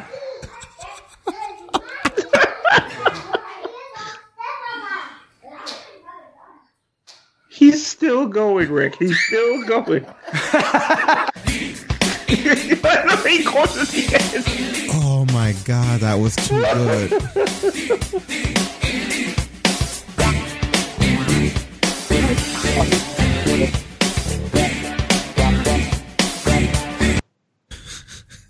I was wondering how long you'd be able to keep that and just without breaking. Oh my god, that was awesome. That was great. That was great. Yeah. Did Dark Warrior punches into a beanbag? That whole thing was good. These guys are genuinely entertaining. There's the link on social media. So, overall, AEW very entertaining this week. I must say. It was a good one. Yeah. That's how you do it, guys. Very well put together. Aside from that one Dark Order guy that also Mark Henry said that they need to fire that guy. That was another person who said shit about him. So, no one's happy about the Dark Order, dude. All right, well, NXT. Yeah. The other half of the Wednesday Night War. Kicking it off this week with a championship match right out of the gate. Adam Cole defending against Finn Balor. And the finish of this match, Finn starts to go for the Bloody Sunday, but then Johnny Gargano returns. And for some reason, Finn's terrified. I don't know why they do the whole terrified thing. He takes an ass whipping, so I guess even though, unless he's psychic and he knew that ass whipping was going to be that bad, because it was bad. It almost seems like one of those things where it's like, you think after you spike somebody on their head onto the ramp, you're never going to see them again. And there he is, standing over you. You know what it is? It's like when you and a bunch of friends get jumped and you run off on your friend, so he just takes the ass whoop and then you see him again. It's like, oh, somebody. So you made out there, okay? But yeah, after Balor gets distracted, Cole low blows Balor and hits a last shot and retains his NXT championship, which Cole's getting close to Balor's record. Like right before this past episode, he'd hit the 200 mark. And Balor was 292, I believe it was. So yeah, he's like another 3 months he breaks Balor's records if he can hold on to it long enough. Well, there's a man who deserves that record. Oh yeah, definitely. He's been absolutely incredible as NXT champion. You've damn near had to kill him to beat him in any kind of capacity. And I mean, the fact that he got to beat the previous record holder, that's like a feather in a cap in itself. So it's like if there was anybody else who was going to beat Balor's record, I think, yeah, he'd be the one to do it. Yeah. That match was really good, by the way. Like I said, we don't Balor and that John Woo dropkick that Mauro calls it. Mm-hmm. I love how how him becoming a heel, that thing hits like 1,000 times harder now. Yeah. Very cool looking stuff on this. Oh yeah, everything they did to each other. This was a tailor-made match for an NXT championship. Absolutely incredible. Uh-huh. Yeah, and I mean, the Gargano thing, it doesn't make Balor look weak in the loss. And it kind of, even though it's probably going to be a while before they have another match, it's going to leave it, you almost kind of leave it open for them to do it again, because now it's going to be like, what happens when Johnny doesn't get involved? Uh-huh, yeah. So then we had Damian Priest versus Killian Dane. Finish to this match, Damian Priest goes over with the Reckoning. Yeah, what do you think of this match? Oh, it was fun. Two big men who are pretty athletic, beating the shit out of each other. I mean, I like the fact that they did go back to the fact that Priest has been out with busted ribs ever since TakeOver, and that wound up being Dane's focus for a good portion of the match. And that's actually what cost him the match, wasn't it? Yeah, he kept going to the ribs, and Priest eventually started to catch it. Uh-huh. So yeah, Damian Priest does go over. You know, yeah, he hits the he looked great in this match. Both of them did. Uh-huh. And then we get Cameron Grimes against Kushida. Surprisingly, Cameron Grimes goes over with a surprise cave-in. Yeah, they're not pushing Kushida right now, or at least he lost that. I mean, I think they're showing like they have stuff planned for Cameron Grimes. It looks like, which I instantly assumed. I was like, all right, here we go, hoverboard lock, it's coming, and then he slipped out of it and hit that cave, and I was just like, well, this is different. A lot more people starting to get the shine down there now. And then after that, we get Io Shirai against Santana Garrett. Finish to this, Io going over her the moonsault. But one of my favorite things, I don't know if you caught it, during Io's entrance near the very end, I guess some douchey fan screams out, "Go back to China." And if you look carefully, Io goes, "Japanese bitch," and then it was right before Santana Garrett's entrance started. Wow. It was awesome. I'm telling you, if somebody out there can find that spot, she's because when you look back to her entrance is when she was looking out to the crowd. Somebody said, "Go back to China," and what she mouthed, she was just like, "Japanese bitch." It was amazing, and then she went right into that little stretch. It was fantastic. That's awesome. I mean, yeah, you just you made yourself look stupid on so many levels because they clearly say where she's from in her fucking entrance. Like, God, I hate stupid people. I hate them so much. Yeah. Unbelievable. That was like my little Ray Sunshine, that whole fucking show. It was great. So we get Pete Dunne versus Travis Banks. Yeah, Travis Banks' second time at NXT because they're basically promoting the Worlds Collide tournament, which, the Worlds Collide event, which this time it's going to be just NXT and NXT UK. Yeah, there was no 205 Live announced as the third graphic. They usually put the logos of everything. There's no 205 mentioned for the Worlds Collide tournament this time around. Not only that, 205 Live has been canceled for the last 2 weeks of the year. It didn't happen this week, and it's not happening next week. Yeah, they're slowly phasing that show out. Yeah. I mean, considering the fact that their championship is the NXT Cruiserweight Championship, there's not really much of a point for it to be around. So, but the finish of this match is after an X-Plex from, I think it was about the middle rope, Dunn hits a bitter end and goes over. Yes. Mm-hmm. And then afterwards, he shows him a bit of respect because, like, he's from, the whole UK connection that these guys have. And those who beat the shit out of each other in this match. Like, Travis Banks came very close to getting that win on multiple occasions. Mm-hmm. And then finally, we get the main event, which is Shayna Baszler defending against Rhea Ripley. And the finish to this, the Mosh Pit Kid gets another one because after a riptide from the middle rope, Rhea Ripley becomes the first ever Australian NXT Women's Champion and the first woman to hold both the NXT and NXT UK Women's titles. Yeah, and what a match it was. They definitely put their all into this. Oh my God, like a key thing standing out. Shayna went for that arm pop spot she usually goes for, but Rhea caught her foot. But then after an exchange on the outside, when Rhea used the steps to try to pull herself back up, Shayna hits it from there. Yeah. I mean, Rhea sold the shit out of that thing. And it looked really good. And I couldn't, Rhea looked a little bit happier, like she had a little bit more of a skip in her step when she came out, which to me kind of, I don't know if that was a giveaway or intentional because she knew she was going to win the title. Whereas Shayna, I give credit to the Horsewomen because I wouldn't have thought, which you're not supposed to tell, so that shows they're good. I wouldn't have known that she was going to lose the title based on their behavior. Yeah.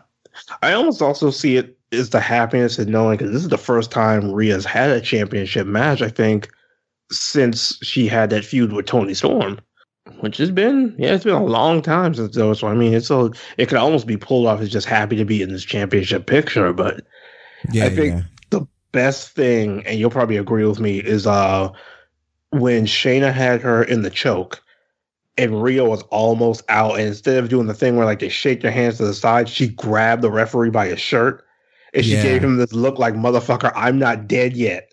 Yeah, that was a cool moment. Yeah. The whole crowd lit up too. Like, it was absolutely amazing. Yeah, and then she had a very cool celebration at the end where everyone comes out in the locker room, they get in the ring, they hold her in the air and everything.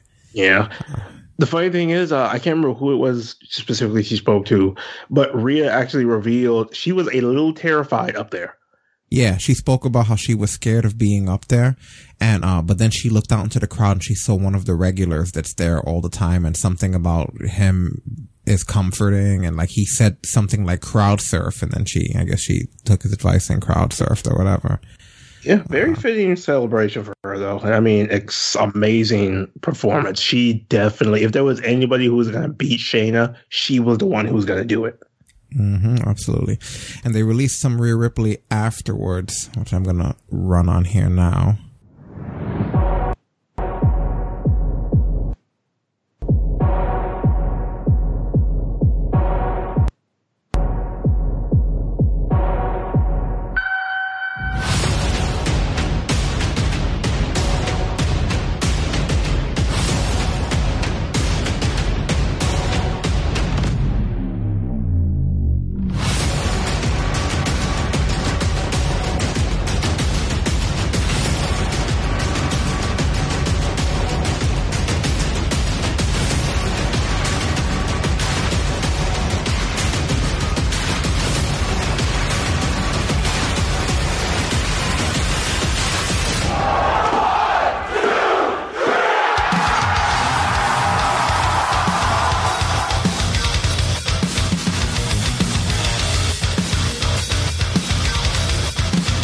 music in this, huh? I mean, it's a Rockstar celebration. Tonight, live on the USA Network for NXT, I went out there against Shayna Baszler, one of the most dominant women here in NXT. And I have no words. I have no words exactly to say, except for that I'm ecstatic and I'm the new NXT Women's Champion. Making history again. Being overlooked by every other superstar here in this company, to not being booked on coconut shows or road loops or even TV, to now becoming the NXT Women's Champion and defeating one of the best. It's a surreal feeling, to be honest, and like, it's definitely not sunk in yet, but it's a big accomplishment for me, and to be honest, I just stuck it up everyone and showed them that I am worth it and showed them that I can do this, and I don't think anyone's ever going to doubt me ever again. People used to always compare me to Charlotte Flair, Toni Storm, pretty much any blonde, because, you know, I had the long blonde hair. So going into the Mae Young Classic 2, I changed up my look. I was still the person that I knew I was, but I changed up my look so no one could compare me to anyone, to go out there and do what I knew was right for me and just be the person that I know I am. It was a very strong feeling within myself of confidence and just knowing who you are as a person, and it's definitely helped me because I don't have to go out there and I don't have to put on a persona. I go out there and I be myself. I'm 110% myself, the real me. That's me out there. Every single second I'm out there, that is me. That is me with confidence. She's been really great about not wanting to be a copy of somebody else. She wants to be the first Rhea. She doesn't want to be the second Charlotte. Rhea wants to be the first Rhea Ripley, and she redefined herself, she found herself, and she has excelled at being herself. Oh my God, I'm so proud of her. You know, there's certain people that you see just gain a confidence and improve tenfold over the last 6 months to a year, and she's definitely one of them. As a matter of fact, I don't think I've ever seen anybody improve so quickly. I had people growing up that told me that I would never amount to anything in my life. I had people tell me that I will never be a professional wrestler. I will never make it to WWE. I just performed on the USA Network for NXT, and I just became the NXT Women's Champion. If that's not living your dreams, I don't know what is. Her dream came true. Like, that's the best thing about this whole thing, right? She was 16 and she already knew what her dream was, and tonight it came true in front of all of us. So what's better than that?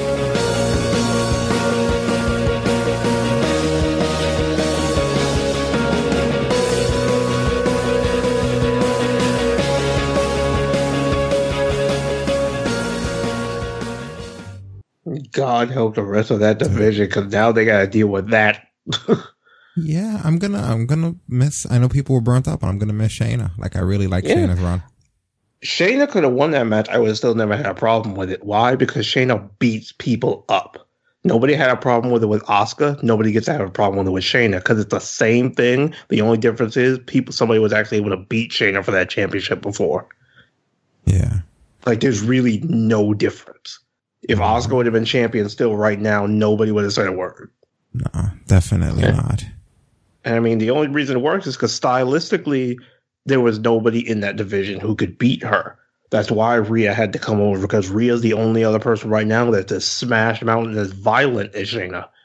The thing that that moment where Shayna or Rhea grabbed the ref showed was that the one thing that Rhea had is that Shayna couldn't get her body to shut down. That's how Shayna's beating everybody. She doesn't have to break her will. She just breaks her body to the point where it refuses to respond anymore. She couldn't do that to Rhea. Right. In any exchange they've ever had, she's never been able to get Rhea's body to stop functioning. So it's just stylistically and in kayfabe sense, it makes sense for Rhea to be the one to finally get the nod. Interesting choice of the week that they chose to do this at too. Yeah, like a very interestingly timed week. I mean, definitely it seems like for AEW and NXT, it was end the year with a bang. Yeah, it might be because of the Wednesday Night War that they were motivated to do some shit like this, you know? Oh, yeah. But as far as ratings go, according to Showbuzz Daily, NXT did 795,000 viewers. AEW Dynamite did 683,000. Therefore, NXT has beaten them definitively. And this is the first time that NXT has beat them across the board in all demographics. Everywhere they got beat this week. Across the board. Yeah. And the only thing, according to the Wrestling Observer Radio, the only thing that stays undefeated is Jericho. Jericho's segments always beat NXT. He's the only person whose segment has never been beaten by NXT. The sad part is it's not surprising. Just another thing for him to brag about. Right. Boy, I should work that into a promo at some point. Oh, I'm sure he will. But yeah, his segments never get beaten. So there you go. Yeah. Tides keep it turning. Mm-hmm. And what we got going on? Do we have time for injuries? We're running kind of late. We might have to skip injuries until you could save injuries for the last show of this year and or decade. Yeah. We're not going to do injuries tonight. It's already getting later than we had already expected. So with that being said, let's talk about, let's go back to ratings because we're going to be talking about SmackDown. SmackDown viewership is up. They did 2.414 million viewers. Okay. So, last week they did 2.339. So, luckily for them, SmackDown ratings are rising up. Yeah. Some people not so fortunate though. Well, Raw last week, it's too soon to determine this week, but the last week Raw, did 2.54 million viewers, which was down from the 2.150 million viewer average. So that's not terrible though. You know, those ratings are going to fluctuate. None of these shows by any means are in danger, aside from Backstage, which they did 95,000 viewers, which is the lowest rating since their debut, which was 49,000. Jesus. 127,000 was last week because CM Punk was there. So that's where the ratings stand. And with that, we can talk a little bit. We don't want to go into crazy details, but we'll talk a little bit about before we wrap up here, I guess. Yeah. Well, first of all, let's talk about SmackDown. Ooh, and Jack, just real quick before you jump right into SmackDown, minor thing. Just scrolling through Instagram, Matt and his kid did the Dark Order punches bit too. Really? Yes, his kid one of his kids tackles him into the beanbag chair, and he does the same one punches. See what I mean? It's going viral now, man. It was so funny. I had to point it out. I couldn't ignore it. Oh, Jesus Christ. That Dark Order gimmick's dead now thanks to that. Oh, yeah, that thing's, you might as well kill them off now. Oh, okay, on to SmackDown. Jesus. Yeah. So, it opens with Daniel Bryan giving a promo about how his daughter didn't even recognize her own father because he didn't have his beard anymore. And it's funny because my girlfriend called it last week. She said if he goes home, that kid's going to cry because they're not going to know it's the father. And I was like, really? That's a strange thing to think. And then I had no idea that the following week he was going to come out and open his promo talking about how his kid cried because he didn't have a beard anymore. Like, holy shit. The fuck? Wow. Amazing stuff. That part is, it does make sense. Yeah, I guess so. Look at that. This is creative writing right here. Oh, God. And then Ziggler and Corbin come on while Miz and Daniel Bryan are in the ring talking about Bray Wyatt and how sick he is. And basically the two of them are basically calling them failures as fathers, which causes the two of them to look at them like, are these bastards crazy? And they wind up both getting their asses kicked, though, unfortunately, and being laid out. What else happened in this? I don't remember every single thing. I know Mandy Rose, the big part of this was Mandy Rose getting Otis Ham to replace last week's Ham, right? Yeah, and then he got a Christmas kiss. And, yeah, Christmas kiss on the cheek. And then he got chubby. No, I'm kidding. Yeah. I mean, come on. He's a good wrestler. Don't make fun of his weight. No, he's great. He's every time Heavy Machinery comes out, I get excited because he makes me laugh, but he's fantastic. Yeah, then they had that revival in Heavy Machinery. Ironically, we talked about it before, but the Miracle on 34th Street Fight. Uh-huh. Yeah, Heavy Machinery, not surprisingly, goes over, but this was funny. This made me laugh. What was it? Dawson took the bump on Legos? Uh-huh. That was a bad bump, too, because Orton even commented on social media that Legos are a lot worse Yeah, there's zero give. Like, you're stepped on a Lego. It's fucking terrible. Yeah, right. Pretty much. I cringed when I saw that shit. Mm-hmm. I cringed too, man. That's a pretty rough thing. Oh, yeah. Then we had Carmella, Sonya Deville, and then Carmella with that Code of Silence, which I haven't seen her do in a long time. What is like a Koji clutch? It's a weird like leg submission almost. Like it's like a no arm triangle choke. It's the weirdest looking submission I've ever seen. First she hits the flatliner and then rolls into that. Yeah, she always has really good transitions into that move. Yeah. It's kind of funny how the former MMA fighter sort of got tapped out with that move. Like, but yeah, it's funny. Carmella's winning matches legit now as a babyface. It's such a different world, you know. Right. We used to use her. We're so used to her as like the chicken shit heel, and now it's like, oh well, there we go. Carmella winning out here. And then this happened backstage. Dude, where were you? I needed you out there. I know. I got hugged and I needed to shower. It was really gross. I had like stuff all over me. How is that my problem? You let him on, Mandy. No, not Otis. An actual ham. I had ham all over me. You had ham all over. I gotta go. I'm sorry.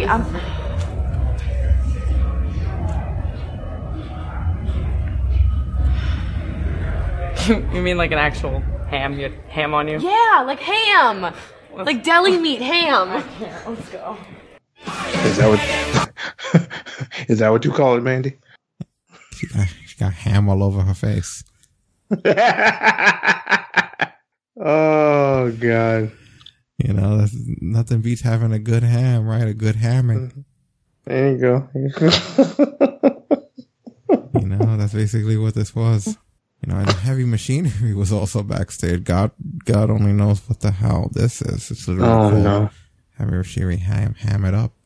Tucker, Otis, you two gave and received quite the beating in that Miracle on 34th Street fight, from the Candy King kendo sticks to the Legos to that very ham being used. How are you feeling about that victory tonight? Oh, Kathy, we feel fantastic. You know, we told you before we went out there that we were going to spread holiday cheer and we were going to get the victory. And I feel like that's exactly what Heavy Machinery came here to Brooklyn. And that's exactly what we did. You know what I'm saying? The big doze. Oh, yes. I want to thank Mandy Rose for giving me such an incredible gift here. This nice and juicy ham.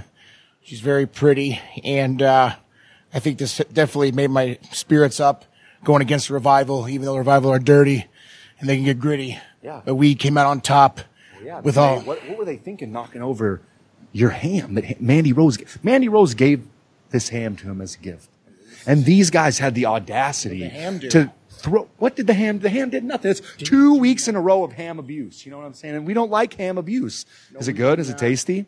Mandy didn't just give you that ham. She also gave you a kiss on the cheek and a hug after tonight's victory. Yeah. You got to be feeling pretty good. I feel very, very warm inside. Yes, I do. And I just, you know, it was very unexpected, but really just very incredible moment for myself. Right, everything you've ever really wanted. You know what I mean? Oh, yes. Yeah. She's amazing. And yes. Yes. Take a deep breath. Take a deep breath. A little uncomfortable. You know what I mean? And like we just wrestled. He gets a little bit too excited. We got to just make sure not to get him too jacked up, right? We want to make sure deep breath. Oh, yeah, nice. Hey, I got an idea. What do you say we go find somewhere? Maybe we get us some carbs to go with this ham, and we have ourselves a little victory meal. What do you think? Yes. Of course, we're gonna bring the ham. We're just gonna get some carbs to go with it. Okay, we're gonna find a present for Mandy as well after we do that. All right, we'll do that too. You know, I have to give her something back besides a nice. But we can't. Oh God. With not at full stomachs, right? Exactly. Yeah, we can't be hungry while we shop for gifts. Okay. Right. All right, 1, 2, break. Remember, when you shop for Christmas presents, don't do it on an empty stomach. That's why it makes me laugh. That's why it makes me laugh, because he reminds me of Chris Farley. He is a bit like Chris Farley, right? Oh my God. Yeah, that half of SmackDown was about ham. Yeah. Oh Jesus. There's something you don't normally get to say. Right? That was ham down. It was very ham-handed. It was Friday night ham down. And then he went on to go on social media and put, "This is the greatest night of my life. Oh yeah, my beautiful peach." Mandy Rose with her juicy warm ham and a smooch. My big brother Tucky and me, victorious against the Southern Boys, turned 28 years old today. Merry Christmas, brothers and babes. God, he's only 28. And then afterwards, again, I'm skipping jobber matches. None of that matters. But I believe the next thing that was notable with Elias, he winds up singing about the Revival, and he says that they want a big match and they want to be front and center, but they got to make a big change like Caitlyn Jenner. Wow. I was like, what? It's funny because last week he told Bailey that her haircut makes her look like a dude, and this week he makes a Caitlyn Jenner joke. I like this Elias way better. He's a lot of fun. But anyway, Bailey goes over Dana in this match. Dana looks good in the match, so very athletic, very good back and forth. But when her and Sasha are going to pick the bones, Lacey Evans runs in, and this becomes a tag match because that's how we do in SmackDown. We don't need Teddy anymore. Dana and Lacey against Sasha and Bailey, which was interesting role reversal to see how things have come full circle. We now have heels, where the heels are all baby faces, literally, because who would have ever thought you'd see the day where Dana and Lacey would be the ones that are standing up for the SmackDown universe and going up against Sasha and Bailey, who are doing everything underhanded as they can to go past with this, even that's going as far as messing with Lacey Evans' daughter. Yeah, she got right in Lacey's daughter's face. Sasha did. Yeah. Which, by the way, I don't know if you realize it, but Lacey Evans and her daughter, they do commercials and stuff together. That I did not know. Yeah. She put up some photos, I guess, of the commercial shoot. Yeah, very, very busy family, huh? Yeah. You know? Kids staying active. There you go. Staying off social media. Do what you like. Look at you. Yeah, pretty much. Yeah, there was I guess that's an image of them on the screen doing the commercial. Yeah, looks to be. That's pretty cool. See if I get some real footage of the commercial at some point. But, yeah, so, what else happens after that? Pretty much rolling right into the main event. Bryan and Miz versus Corbin and Ziggler. Yeah, with Miz tapping out Ziggler with the figure 4. And then it ends with the Bray. You hear Bray Wyatt's sound effect. The lights cut out. You hear his laughter. And they're looking around like, what's that? And that's the way the show goes off the air. Daniel Bryan and Miz did make a good team together. I'm going to enjoy it if they keep them together. I did like the stereo yes kicks. Yeah, I feel like I saw that spot coming. I was like, these guys have both been doing this move. Miz has started doing this move for the longest time. Daniel's always basically done this move. So I was like, this spot's bound to happen. Mm-hmm. Absolutely. All right. It's time for Raw. Yay. Which, don't ask me what made them decide to do this, but they open with a Mojo Rawley versus Kevin Owens match. Don't know why we'd want this. Notable stuff with Owens taking that nasty back bump through the 4-chair setup table style. But I did like the beating that Owens wound up giving Mojo, though. Like, even to the stunner, pop-up powerbomb right through a table. I like the finish. I think that's one of the better pins I've seen in a long time. When you look at it, if you're going to job somebody out, that's how you do it. Because think about the fact that he hits him with the stunner, hits him with a pop-up powerbomb through a table, and then he pressed his knee down on his throat. And that's how the ref counted 3. That's very Kevin Owens-esque. I want that pin in the games. Like the fact that he popped a power and then he put his knee. That's not even a cover. His shoulders are down technically because you have your fucking knee pressed on his throat. At that point, I'm like, damn the shoulders. Count this man out. That's a way to show if you think somebody's just fucking insignificant. It wouldn't surprise me if you see Mojo release tomorrow. Well, I mean, who else gonna take these kind of ass whoopings? Yeah. And it was so funny. It's been so long since I've seen him. When the music hit, I didn't know who was coming out. Yeah, very, very weird.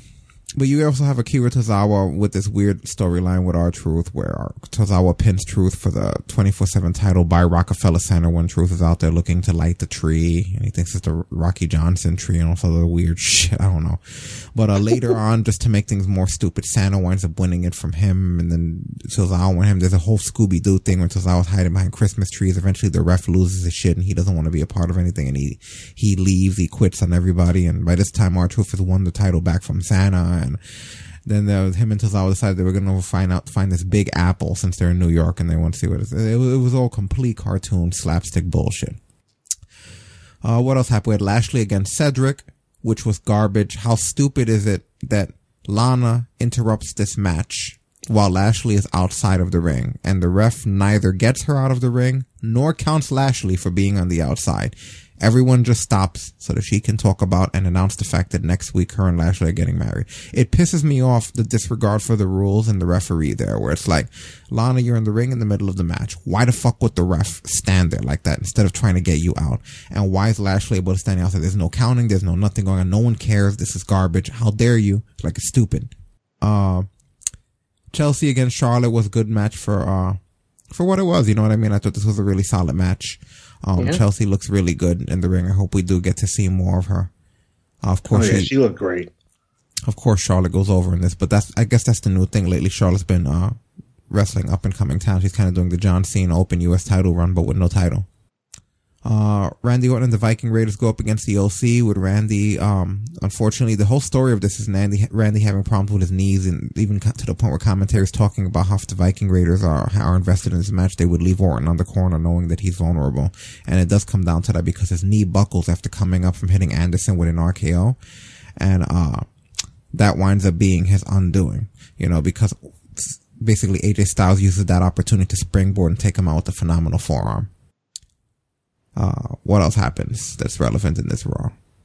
Oh, right. One of the most important things that I almost forgot. It's revealed that Eric Rowan's pet is actually an Elmo toy, and now he's going to start wearing it on top of his head like Golga used to do with the Cartman stuffed toy.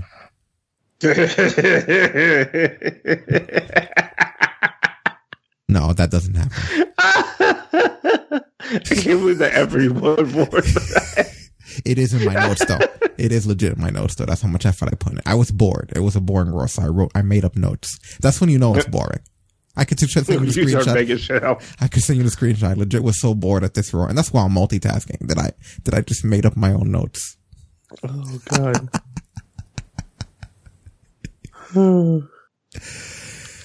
Oh boy.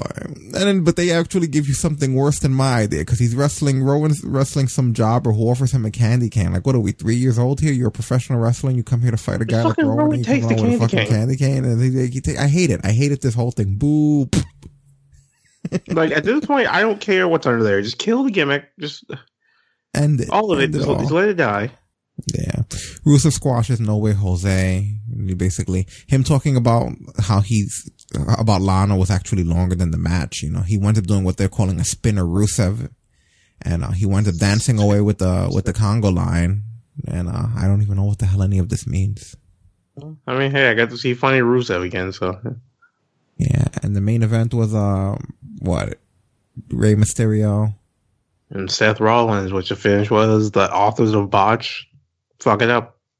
Yeah, everything gets thrown out and falls into turmoil, as you would expect, and Ray gets his ass kicked. I don't know what this new era we're in with every storyline ends with Ray getting his ass kicked, no matter who's in the storyline, whether it's Brock Lesnar or AJ Styles or John Cena. There's this thing about the story always ending with Ray getting his ass kicked. It's like Charlie Brown in the football. I don't know why this is the way that things are going, but for some reason, Ray just gets his ass kicked at the end of this.